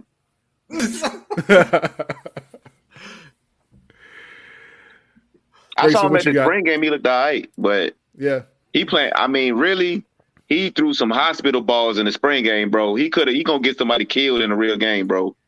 I mean, we're gonna talk for real. We're gonna talk for real. Yeah, say it. Some of them balls he threw in that spring game get somebody killed in a real game, bro. Like, let's keep it a band.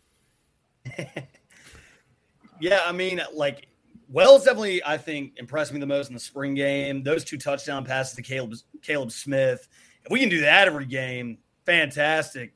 I mean, I don't care. I mean, you see what happened with, and this isn't a knock on anyone, but you saw what happened with Ryan Willis a few years back, and Hendon Hooker comes in and takes over, and, then Hendon's the guy. It's like, I want who's best. I want who's playing the best. At this point, it doesn't matter. Whoever's the best man for the job, that's who I want out there. Always. Danny, you got anything on this one? I mean, I will just say this. Danny. Sorry, I thought you said David. No, go ahead, Danny. Sorry. Yeah. No worries, guys. Hey, it starts and ends with Grant Wells this year. I mean, it's going to start and end with the quarterback position, as it always will. There's not really anything – you don't need to think too hard about that. I've heard Malachi Thomas brought up too. We didn't really get to see him at all in the spring game, obviously. But once they solidify the quarterback position, we get the announcement, we get that offensive line in place. They just need to start cranking it out. That's all that it comes down to for me. I want to see somebody play 12 games because I think if we have somebody play 12 games, Wells, Brown, whoever, it means we didn't get the offensive line injured. Because I think if you tell me we have quarterback, Grant Wells played 8 games, Jason Brown played 4, somebody on the offensive line got hurt and they got the shit knocked out of them once or twice and they were out multiple weeks. So I'd love to see one guy, but to Don's point, if he's ass, it doesn't matter. If he's ass, you got to pull him. Now he goes out there and plays solid. I don't expect spectacular, but if you play solid, lean on the Brent Pry defense, I'd be fine with the guy going 12 games. You can win games with a game manager. It's true. Yep. You can win. I mean, That's the thing about it, Fuente's offense, I used to like it when he had manageable quarterbacks because it's a quarterback-friendly offense until he forces them to run too much.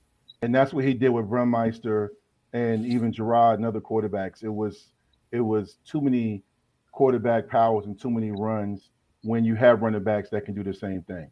And I think, I know Tyler Bourne. I knew Tyler Bourne before he came to Virginia Tech. And I've talked to him. they know what they're doing. I mean, as far as, to DonV's point about him being asked, I think that's anything. I think if a competition with Prize got now, if he doesn't get it done, they're going to look elsewhere. But I think right now it's more so about putting the responsibility on everybody versus on one person. I think a lot of times there was too much put on Brummeister.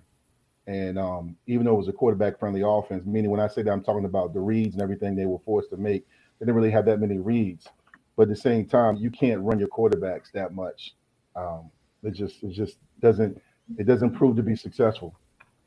Well, let's talk about that a little bit more real quick, because one of the biggest criticisms I had last year is that you've got the read option in your tool book, right? But so often they were essentially design handoffs.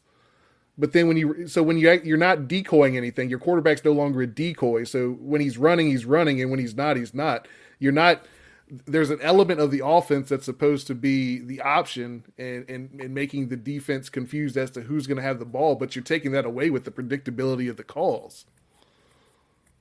So, I mean, that was my beef with the way that things were called last year. And that hurt Burmeister when he's running the ball, because the defense is keying in on that. They're looking at it and saying, okay, well, they're going to run power when they go in this motion, or when they're in this formation and go in this motion.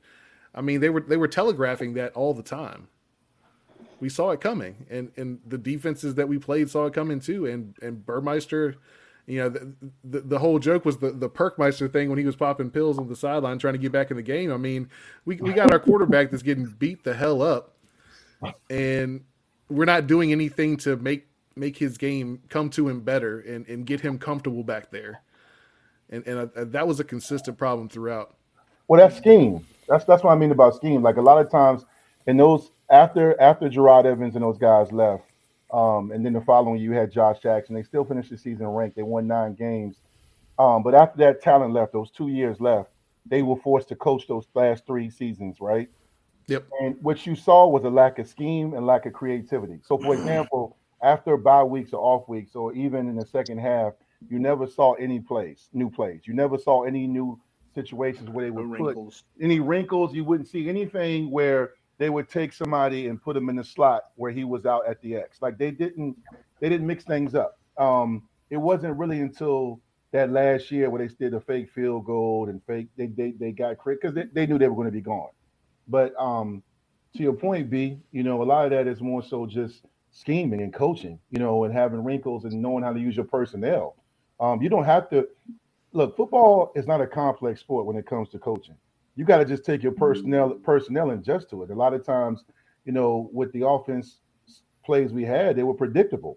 I mean, the jet sweep wasn't the problem. It was the timing of when they called it. Yep. A lot of teams run the jet sweep. It was the timing of it. Situational play calling. Yeah. The timing, the location on the field, going into the boundary when you didn't need to. Some of the most frustrating parts of the last few years, especially like you run that jet sweep into the boundary and it's like 2nd and 4. Brian, you guys to talk me off a ledge. He's like, you do that play and it works, you're going to get the first down. If it gets blown up, it's 3rd and 11. It's 3rd and 12. It doesn't make sense to call that play to that side of the field in that situation. And that's the one thing over the past 3-4 seasons that got frustrating. It was situationally, it got worse and worse and worse. And, somebody, it was on here like when was the moment that you felt Fuente wasn't the guy? And it was Liberty. I lost my shit. Go back and listen to that episode on 2020. I literally lost my shit that day on this podcast. And that's when I was done. Because, you looked on the side, there was no juice with the players. That's one of those games where John, Dwight, Don, y'all have made a point. We've all been discussing it. Go out there and squash them. Go out there and make them that hour bus ride to Lynchburg the most miserable bus ride of their life. With ODU in the first game of the season, make that walk back to their locker room the most miserable 100-foot walk of their life. You need to make sure that they don't want to come back out after halftime. Damn right. If teams like that roll into your place, you need to make sure that they don't want to come out after halftime. Again, I mean, that situation in football, that kid, I think he transferred to some D1 AA school, but We were playing Richmond last year. I think we had a turnover. We stopped him, and then they put him in the backup quarterback, and he threw a pick. Yes. That's what I mean about like that. That's not you don't need to be offensive coordinator to know that we're not up enough to put a backup quarterback in, and we're at our own 20. You know, it was a close game. He threw a pick. That's what I mean about like you can look at the Wake Forest game when we lost at Wake Forest. We got what's his name, Khalil Herbert, and he's not touching the ball. You know who was running the ball that night? Hendon Hooker, and he wasn't 100%. No, that's why I said some of this stuff, most of the stuff is scheme, guys. It's scheme. It's just. Well, I think you guys. I think an interesting point here. I'm gonna make this real quick. This is the first time in a while where Virginia Tech's offensive coordinator hasn't been the quarterback's coach. You've got Brad Glenn. He's only the quarterback's coach. And when we got a chance to talk to him back in March, kind of when he was first hired, he and all the other assistants, and he said he's really excited just to only work with the quarterbacks. You know, he's been offensive coordinator before. He knows how it is, but he can sit there and develop Grant Wells, who I should remind you guys, if you've forgotten, he's got another year after this, and then he's got a COVID year if he wants it. So he's got potentially 3 years playing for Virginia Tech. He might not be at his best this year, maybe, but he's got plenty of time to develop with a quarterback's coach who is solely focused on him. Now, how the communication works with Brad Glenn and Tyler Bowen is going to be interesting. I'm sure that's something that'll come up throughout the season and throughout the future. But the development of the quarterbacks with a quarterback only assistant, I think that's going to be really interesting. Yeah, I agree with you, and I think that dynamic is going to be interesting to see how that works out. You talked about having Glenn there. You also have, obviously, Rudolph has had some offensive coordinator experience as well. So, you've got 3 guys that have at least called one game in their career at this point. So it's going to be interesting to see how that dynamic works. But I think there's a lot of potential there as we kind of head into the season. But I'm gonna jump over to this next one, and this one is a little bit of a different angle here. And this is to everybody, so whoever wants to chime in, go for it. But this is from Mac Parker on YouTube. Is the hype around the new coaches masking an obvious below 500 team? Ooh. So we getting spicy here, guys. I'll go first. I'll go first here. I don't know if it's an obvious below 500 team. Like, I talked about this off the top. Like, the team that Fuente inherited in 2016 from Beamer is a lot better than the team Pry is inheriting in 2022 from Fuente. With that being said, like, this team still won 6 regular season games last year, right? Like, and I think they're upgrading a quarterback. I don't know if it's an obvious below 500 team. And that's before you even talk about the schedule itself, which there are a lot of teams that lost a lot or have questions, right? Like, UVA's got an entirely new coaching staff. UNC's been all bark but no bite, right, with Mac Brown. Like, Pittsburgh, I think I agree with David. Like, Pittsburgh's really talented. I think, they're my pick to win the Coastal. But you can even like squint a little bit, and they got some questions too, right? Keaton Slovis, a quarterback coming over from USC. Like, what does that look like? They lose Kenny Pickett, they lose Jordan Addison. Yeah. So there's some questions there, even though they have a lot of talent. Like, every team's got questions. Miami's got an entirely new coaching staff. NC State under Dave Doran, like, anytime NC State's got expectations, they tend to lose. That's kind of not great, right? Yeah. So, and like, ODU is winnable, Liberty is winnable. Like, there are a lot of winnable games on this schedule. I push back a little bit saying this is an obvious below 500 team. Now, is the excitement over Pry and the coaching staff for year one, making people's expectations, maybe the fan expectations, a little bit higher than probably what they should be? Yeah. But I think it's like that with almost any new coaching regime. That's what happens. There's a bump. Everybody's more excited about the future than they were about the past. So, I think that's part of it. I think that's natural. Anytime there's a coaching change or you're moving on from something that didn't work out. But at the same time, like, I don't think this is an obvious below 500 team. I don't see it. I'm going to say this real quick, and everybody kind of gather and think about last year. This team was on the doorstep of beating West Virginia and Morgantown in September. On the door, this close. This team was one drive away from beating a 11-win Notre Dame team in Lane Stadium. That wasn't a joke team last year. They had them, and they let it slip. Syracuse game, literally a bomb in the last 40 seconds. Lose that game. Dwight, I'm going to throw it back in. I've been talking with Brian about this all week. You were there, and you were watching. Go 92-93. How many close games that team was in the next season. They win 8 regular season games and 9 at the bowl. Well, yeah, this team has talent. I wasn't there, but I was coming in. But I know Grayson. Watching. But yeah, Grayson. I was being recruited by him. I was watching Grayson. I know he wants to talk too. I'll just say this. I pulled up the record. It's funny you did that, Curtis, because that's what I was getting ready to say to the guy watching on the YouTube broadcast. Is that even when Jonathan was there, you go back, to 2013, 14, and 15, 7-6, 7-6, 8-5, and 2012, 7-6, right? At the end of the day, even if you throw in the 2004 season when they won the ACC their first year in the ACC, there were several games that could have went either way. So in some of those 7-6 and 8-5 seasons, Beamer's last 4 or 5 years, there were several games where it was a call, a missed field goal, a fumble snap. Even the year when they had Joshua Jackson and they were playing Oklahoma State, getting ready to go up 14-0, they fumbled the ball at the goal line. If they score, they go and win that game, and they win 10 games in Fuente's second year. Yeah. My point is not to become cliche-ish, but there's a fine line. I'm just going to say this. You mentioned, Curtis, the 92, 90, 91, 92 era. That's rock bottom, bro. Virginia Tech fans have not seen rock bottom. We're just spoiled, and we have high expectations. My second point, I'm going to let my man Grayson rock the mic. At the end of the day, this is not hype around Pride. Ain't nobody hyping up Tech. We ain't getting no votes.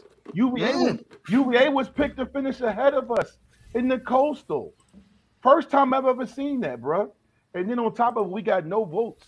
So at the end of the day, man, ain't no hype. What you have around Virginia Tech fans is excitement because you can just see that things are going and trending in the right way when it comes to in-state recruiting, getting the right Virginia Tech guys, having a personality, having a coach that lets his assistants interview where we can know more than just the head coach. There's a connection with the fans. Again, that's just people being excited about someone caring about their program, the alumni connecting, not just the football players, but I mean, Mike Young and Pry, they're tight, they not tight, but they got respect for each other. So it's just the energy, man. It's not about nobody's talking about Virginia Tech, right? Which is a great thing. But go ahead, Grayson. I know you got to talk. Well, no, exactly what you just said, Dwight. It's not about masking any type of win situation or whatever. It's people are excited. I don't know if you guys remember this or not. The video of Brent Pry, Corps Cadets versus Civilian snowball fight, and he's out on the drill field participating in that. Last regime never did that. Never didn't even pretend to want to do that. And people could say, "Oh, Brent Pry is putting on a front." No, he's not. That's him. He wants to be out there. He wants to be having a good time. He's saying and doing all the right things. And at first I'm like, is he just doing this just to do it? And I just saw Mark Packer came in and they did the ACC kind of roundtable with Virginia Tech. And you can tell that Brent Pry wants Virginia Tech to be great. You can tell that he wants us to be a national powerhouse again, wants us to get back to a winning culture. And so it's not about 500 or less. It's about Virginia Tech fans being excited to have a head coach who wants to be in the building, wants to be in Blacksburg, cares about the fans, cares about the players, cares about all of it. That's it. That's all I got. Awesome, Jason. Hey, I think John's got something he wants to kind of piggyback on that with. Go ahead, John. Can you guys hear me? Yes, sir. Cool. Yeah, real quick. I don't know if you guys watch ACC media, but that clip of him shouting at a recruit. He's saying, we got a big one. Man, so whatever happens this year is going to happen. I think we all expected him to get in there and build his team. But stuff like that is going to make – I'm not even playing no more. But if I was recruited, that would make me want to go play for the guy, period. Yeah. That would make me excited. So like Dwight said, everyone's so excited because we haven't seen in the last five or so years. We haven't seen that, So it's becoming more familiar of what Hokie Nation is all about. That's all I got. Awesome. Yeah, I think we're seeing, we've seen what we didn't have, and I think now that we're seeing what we have, I think we're excited about that and for what that means down the road. I think we understand the limitations that are potential for 2022, just based on roster construction and depth overall. But that's not to say that it's an obvious below 500 team either. I think there is talent on the roster. I just don't think we have, as Pra said, I don't think we have enough of it right now, right? So I think that's kind of the fact of the situation. Hey Brian, that what you just last point you just said, that OGs and people that coach or pay attention in the media know why he said that. That's a motivating tool. See, people didn't hear that. People heard they don't have enough talent. He is challenging the guys in the 2 and 3 deep when he says, I just don't think we have enough of it. The guys playing behind the starters hear that, and they take it personal. The regular fan heard that and was like, oh, my God, we're not going to make it. He knows who's listening to that because those players hear that and read that quote too. He's challenging. That's an indirect challenge. Yep. Trust me, man. I know the game. Yeah, man. All right, we got a couple more here from the fans, and then we're going to get a little bit of a wrap up here to kind of call it a night. But the next one that we'll go to is from @SteveBryce2020 on Twitter. And this is kind of a throwback to 2021 or even before for a lot of you guys. What was the game or moment in the last few years that let you know that Coach Fuente was not the guy for Blacksburg? I'm sitting this one out. I already said Liberty. It's y'all's floor. Liberty. Mike Liberty. Hey, real quick. I'm sorry. Like, I say Liberty a lot. Like, some people are going to be like, oh, yeah, ODU and DonV would say ODU.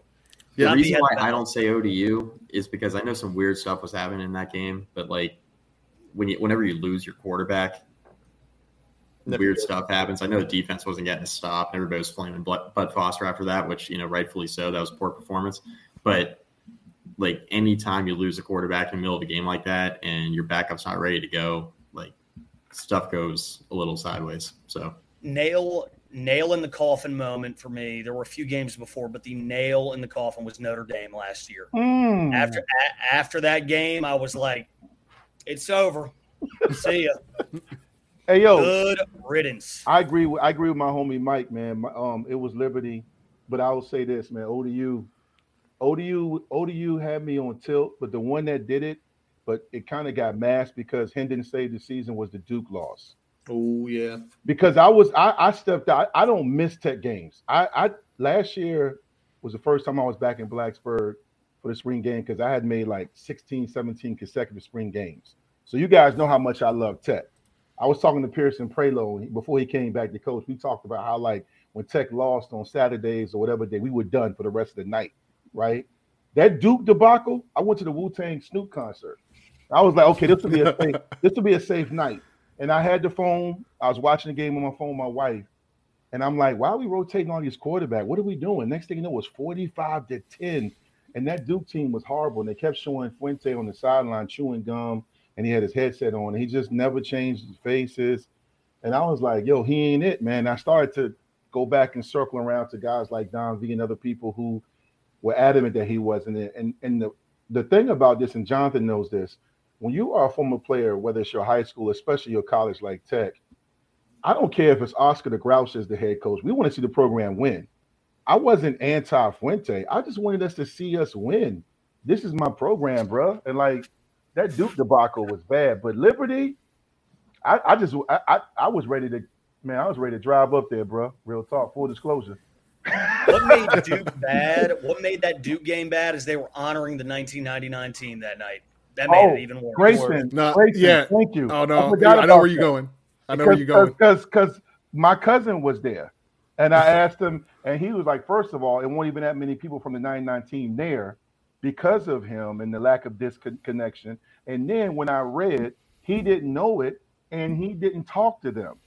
I said, bruh, it's over. All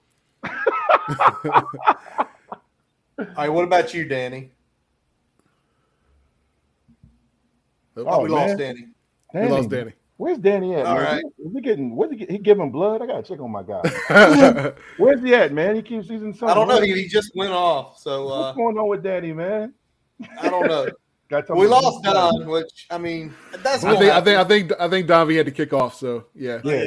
Blink twice if you're okay. That's fine. We got one more time with this last question about what we thinking. Yeah, let's go with this last one here real quick. So we're about to talk predictions, but let's first gauge some expectations. At Hokie and Bama on Twitter asked, what would you all consider a good first season under the new staff? No, don't worry. And let's go with David on this one first. As somebody in the media who covers this team on a regular basis, I would say getting to and not necessarily winning it, but at least getting to a bowl game. I think winning it would be a bonus, but getting to a bowl game, which means you finished above 500, that is a successful season. Again, as we've talked about many times, football is a game where there are many injuries. The margins can be ever so slim. You don't know what's going to happen. But if in year one, Brent Pry and this staff can overcome any challenges they face and get to a bowl game, I think winning it is a not. I'm not going to put a grade on it, but that would be a pretty good season for a first year. Just with the cupboard that was kind of left with the depth that there's, as I said earlier, there's pretty good 22 starters, but after that the depth kind of wanes. So there's not a ton to work with. If you can get to a bowl game and show that off to recruits, guys in the transfer portal that might be interested in transferring to your program in the spring or winter, I think that is a good starting point for year one, because you can say, hey, look, we didn't completely fall off the face of the earth. It might be a rebuilding year, but we still had some success. John, what about you? Yeah, I agree with him, man. Definitely going to a bowl game, winning the bowl game is big. But I just want to not to be okay with losing, man. I want to see a fire. You know what I mean? Like I feel like last year, many times our players were kind of used to losing, man. It was normal to lose, and we saw a lot of guys. Speaking of bowl game, we saw a lot of guys opt out the bowl game. That never happened when I was playing. So I think it's important that we bring that back this season. But I'll agree with David, man. Making a bowl game this year. Grayson? I think making a bowl game 6-6, and you got to win one of the big three, and you got to kick UVA's ass. You beat UVA, and you win either Boston College, West Virginia, and I'm going to say Miami. All right. Win one of those, preferably West Virginia, beat UVA, make a bowl. Dwight, are you still with us? Yeah, I am. My bad. Right. You're good, man. You're good. So what's for you successful season? I like David's point. That's where I left off at. But I think if they can get to a bowl game, also if they can win games they're supposed to win. That has always been the knock on us since I was at Tech, since before I got to Tech. But I'm part of that group that kind of set everything off. And you look about all many teams at Tech that would have played for a national championship or would have went to a BCS Bowl, Alliance Bowl, or a New Year's Day Bowl. We were always like a play here, the Miami of Ohio's, the Temple games. If Pry can get us over that stigma of winning the games we're supposed to win, this is a 6-7 win team. Because you look at the schedule, I don't like doing that because I know the schedule's tricky no matter what season. Even the Alabamas, you can't do that. But I feel like if there's a mindset where they can win games they're supposed to win, where we're not like, man, how did we lose that game? I mean, you got so many games, the Matt Ryans and all those different games where you're like, man, we had that game. Like you guys Curtis, you just mentioned it. Like last year, man. Last year, I was in Richmond watching the game on my phone, man. We were killing Notre Dame. We got that pick 6. We're up 9. I'm like, we're going to beat Notre Dame in a primetime game. This is perfect. And bad clock management, crazy plays and substitutions, and then we lose. The Syracuse game, again, we're killing them. I mean, and then you give up a big play. I mean, but you can go back to even when the Fuller brothers were there. We were in FedEx Field and we lose at the last 20 seconds against Cincinnati. Yep. So if Pride can get us to a point where we can win games we're supposed to win, and I mean, what does that mean? Games when you're the better team.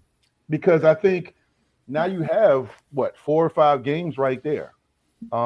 Because, I mean, there's nobody on the schedule right now. Like usually, back, especially when Jonathan McLaughlin was there during his era, they were playing like the Alabamas to start the season. I mean, they were playing because at that time, Jonathan and them they earned the right to do that. We put them in the position where they were now carrying the torch, and they were playing those big kickoff Chick-fil-A games, and they were ranked and they were featured, and they deserved all that. Right now, I'm glad we're where we at. We need to lay the groundwork down to get back to that. So if Pride can just show me a competent football team that knows what they're doing after a timeout, and they win games, mixed in with some trick plays and some new wrinkles and an identity, because again, having an identity, I think that's a recipe for a good season. I'm going to go with what Grayson said. I love the way you put it, Grayson. Go to a bowl game, beat UVA, and beat a Big 3. Keep your in-state rival where they've been for the last 20 years. Make a statement, but get to a bowl. But to your point, Dwight, too, I love what you're saying. I want, like when DonV and John, we've all kind of made that point. When ODU decides they're going to come to Blacksburg again, they're walking in defeated. They like, man, we don't want to go play them. They're going to beat the shit out of us. We're going to go home hurt. That's the way I want it to be. I want teams that do not have the same level of players come in with a defeatist mentality. And if we can get that, you win a lot of games by that alone, because the other guy does not think they can compete walking through or walking into the stadium. All right, Brian, let's hit one more with all these guys. I think I know where all of you guys are going to land on this, but we're going to hit it up anyway as our closing question. I think we've lost Mike with the kid, but that happens. We know, but for the 3 fathers on this call up top here, we know it's all good. All right, over under 6.5. That's what Vegas is putting us at. Let's go with where you're at, Dwight. Over under 6.5. I got us over, man. All right. I got us over. I like the energy. I think we still a game or two, man. I like, especially I think we all touched on this. Grayson talked about this as well, man. Just that first game against BC in Blacksburg, it's a night game. I think, again, you saw that last year with North Carolina. Our fan base, shout out to Hokie Nation, everybody that's watching this right now. Our fan base for decades has helped us win games. I know that sounds crazy because it's not no magic involved, but you give them a great product, they will support it. They will come. You know what I'm saying? You build it, they will come. They will come. And I think Tech is due. I don't think it's, this is an 11-win team or nothing like that, but I think, the energy is right. I got us over. But this is not nostalgic talking. This is more so just looking at, as David and Mike broke down about their assessment and just looking at the teams we play. I mean, there's no giving against any team, like whether it's UVA and all that. You look at UVA game, there's been many times when we were clearly the better team and we only won like 24-21. So it's not like, we're just going to blow them out. But I just feel like you can win those games. West Virginia's a winnable game. Boston College is a winnable game. Pittsburgh is going to be tough. But, I mean, it's not like, other than when they had Pickett, it's not like they just put up 45 points. So I got us over. David? David, let's hit you next. Yeah, I've got the over. I think I've been somebody who has said for a while now, having covered the team, getting a chance to cover Brent Bry in the spring and kind of learn more about his staff and the way they want to go about things. Again, margins are slim, but if Virginia Tech can stay healthy and player development is obvious, you can see guys getting better. I think this is a a team that can win 7, maybe 8 games. Okay. I don't think there's any game that's necessarily out of the question. Maybe that's because of the state of the ACC, just the state of Tech's schedule. I think Tech probably right now, if I would have to guess, I think Tech wins 7 games. Tech, I think that's a good number. Those Old Dominion, Wofford, Liberty, those are 3 games you need to win. Virginia, that's a 4th. Duke and Georgia Tech, that's 2 more. Okay, so which game are you going to steal? Or, what other games are you going to win? I don't think the schedule is unfavorable, but I also think you have to have some luck as well. Luck's going to factor into it. I think overall this is a team that I've got them winning 7 games. And I don't think 6 wins. If Virginia Tech, again, I said earlier, making a bowl game, that's a success. If you can win 6 games, that's a success because there's going to be other factors that go into it. But as of now, I've got Tech 7 wins. I've got the over. All right. Let's go to Mike next as he feeds his child there. Feeding the baby. Yeah, feeding the baby. And what was it? There was the over-under is what, 6 and a half? 6.5, yeah, 6.5. Yeah, man, I'm leaning over to 7 and 5. I think the 6-7 win range is pretty much right on the money. A lot of stuff needs to go right for it to be any higher than that, realistically, with the roster, the depth issues in the trenches. I'm sure you guys have touched on it when I was stepping away from my computer for a few minutes. Offensive and defensive line depth, I think is a major issue. It's an area where injuries crop up most often. I do think Joe Rudolph gives the offensive line a fighting chance, but the defensive line is where I have a lot of concerns. If you're looking at are you going to be able to get after the quarterback consistently once you get past the starters? That's a huge question I have.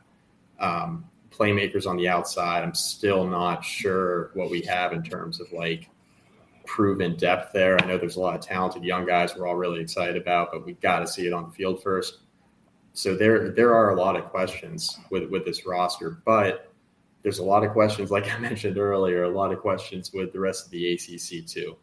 And I think with the schedule, the way it shakes out, there's a lot of winnable games on the schedule, even for a team that's rebuilding. So I'm leaning 7 and 5. I think if, you're going to bet a 6.5 win mark, I think you bet on Brent Pry and his staff figuring it out in year 1 and kind of getting, I don't want to call it a dead cat bounce because that's usually what ends up happening when you have a coach going out the door. But, I think Pry and his staff, they're going to be able to get more out of this roster than Fuente was able to get out of more talented rosters, if that makes sense. I just think the coaching staff's going to be a lot better. I think it's going to put the players in a lot better position, even though this is far from the most talented team Pry will have in his time here. All right, John, I'll let you go next. I'm going over as well. They got the ability to be 3-0 going into West Virginia, and I really believe that. I think we can definitely go 3-0 going into West Virginia. That's a big-time game. Then we're 4-0. Then we're on a roll. That's how the seasons work. You get on that roll, you keep going, you get better and better.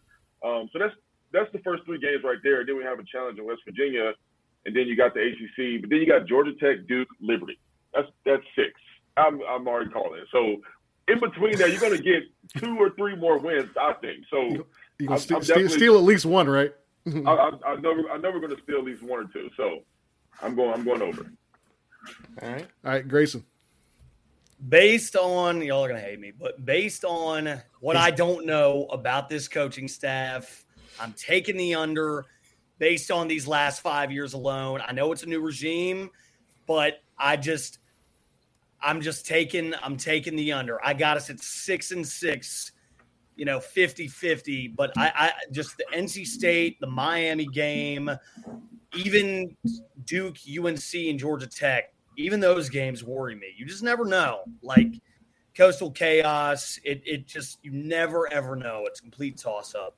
But if we can start the season 3-0, we get that BC win, I could see us winning 7 games. But right now, I am taking the under. Who's got BC guy coming back at who they got coming back at quarterback? The guy who burned us last year. Yeah, he was. The second string, Phil Dracovic or whatever, who made us look stupid. Yeah, I mean, yeah. No, he was playing with a broken hand last year and still did some lost. work. So yeah, he had a career day. All Tech needs to do is win literally 3 games in September, September and October total, 3 games, because they should go undefeated in November, right? All right. Like, okay. The closing stretch is Georgia Tech, Duke, Liberty, Virginia. The best team there is probably UVA, then Liberty, but Liberty lost a lot. I mean, Georgia Tech and Duke, are they going to have 5 wins between the two of them? Maybe not, right? So, I mean, you could go 4-0 in November, literally win 3 games in the first 2 months. You should hit 7. Hey, I understand Grayson's pain because, see, with Grayson, I'm a therapist, you guys, and I'm licensed, and that's trauma. That's trauma. That's why I don't blame Grayson, because I get it, because I know what Grayson's going through, because I told people, man, after I sat in that rainstorm when we gave that game away to Cincinnati in the Military Bowl, I said I was never coming back. I was a scorned lover. I sat there with wet. Have you ever had wet socks? And I was there with my whole family. I was stoked. I'm too big to be that stoked, bro. Yo, and I was like, yo, I'm done. We gave that game away, and I was like, I'm done. So I get Grayson's. I don't think there's no right or wrong answer. I like what Grayson said, but I think I'm cautiously optimistic right now. I just I am excited about the ODU game because we're going to know out the gate what kind of team we got. Obviously, teams either get better or they get worse. So I don't want to make too much. If we win 45-10, I don't want to get carried away because we got some fans that be talking about playoff runs. But if we look competent and we're intense and we're flying around, and win that game, I'll take it. But there we go. I'm gonna jump in here real quick because I like Dwight's point. I like Grayson's point. I like the things that Mike said as well. But where I'm going is kind of a little bit of what Dwight said, a little bit what Grayson said. So. And kind of going back to what Dwight said, the previous question, take care of the winnable games. So we've got, in theory, 6 winnable games on our schedule. Yep. Very winnable games. So if we can take care of those, and then, as John said, steal 1 or 2, that gives us the over. So my heart's saying I think we can get the over. Now, my mind's saying is that if we're not undefeated or close to it getting to October, it could get a rough stretch for a while there, and we need to see how we respond to that adversity going into those winnable matchups down the stretch.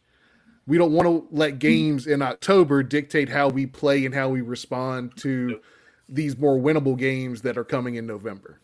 Yep. I'm going to just stick it at this. I'm over 6.5. That's it. I'm over 6.5. I'm over. In a couple weeks here, me and Brian are going to be doing a preview. Brian, a few weeks ago, told me he was going to be under, so y'all are clearly changing this man's mind about what he thinks this season is going to be. I'm over right now because it is some optimism. It is thinking about – I just keep looking at games last year that were that close, and we're better at the quarterback position. We downgraded at wide receiver. We've upgraded at offensive line coach. We have a lot of core defense coming back. And you're going to a scheme, say what you will, this is a scheme these players were recruited for. This is a scheme these players were recruited for. No knock on Jay Ham, but we were trying to do some different things. That's going to be a big piece that the system's what these guys are supposed to play in because this was Bud's crew. All right, we're going to make one quick announcement. We're going to wrap it up here. Starting 2 weeks from tonight, the Boundary Corner podcast is going to start coming live to you guys on Tuesday nights, 9:30, not Wednesday. Only going to be doing it once a week. Me and the big guy here, our professional lives have been very successful the last couple of years, and we've gotten some additional responsibilities with our work.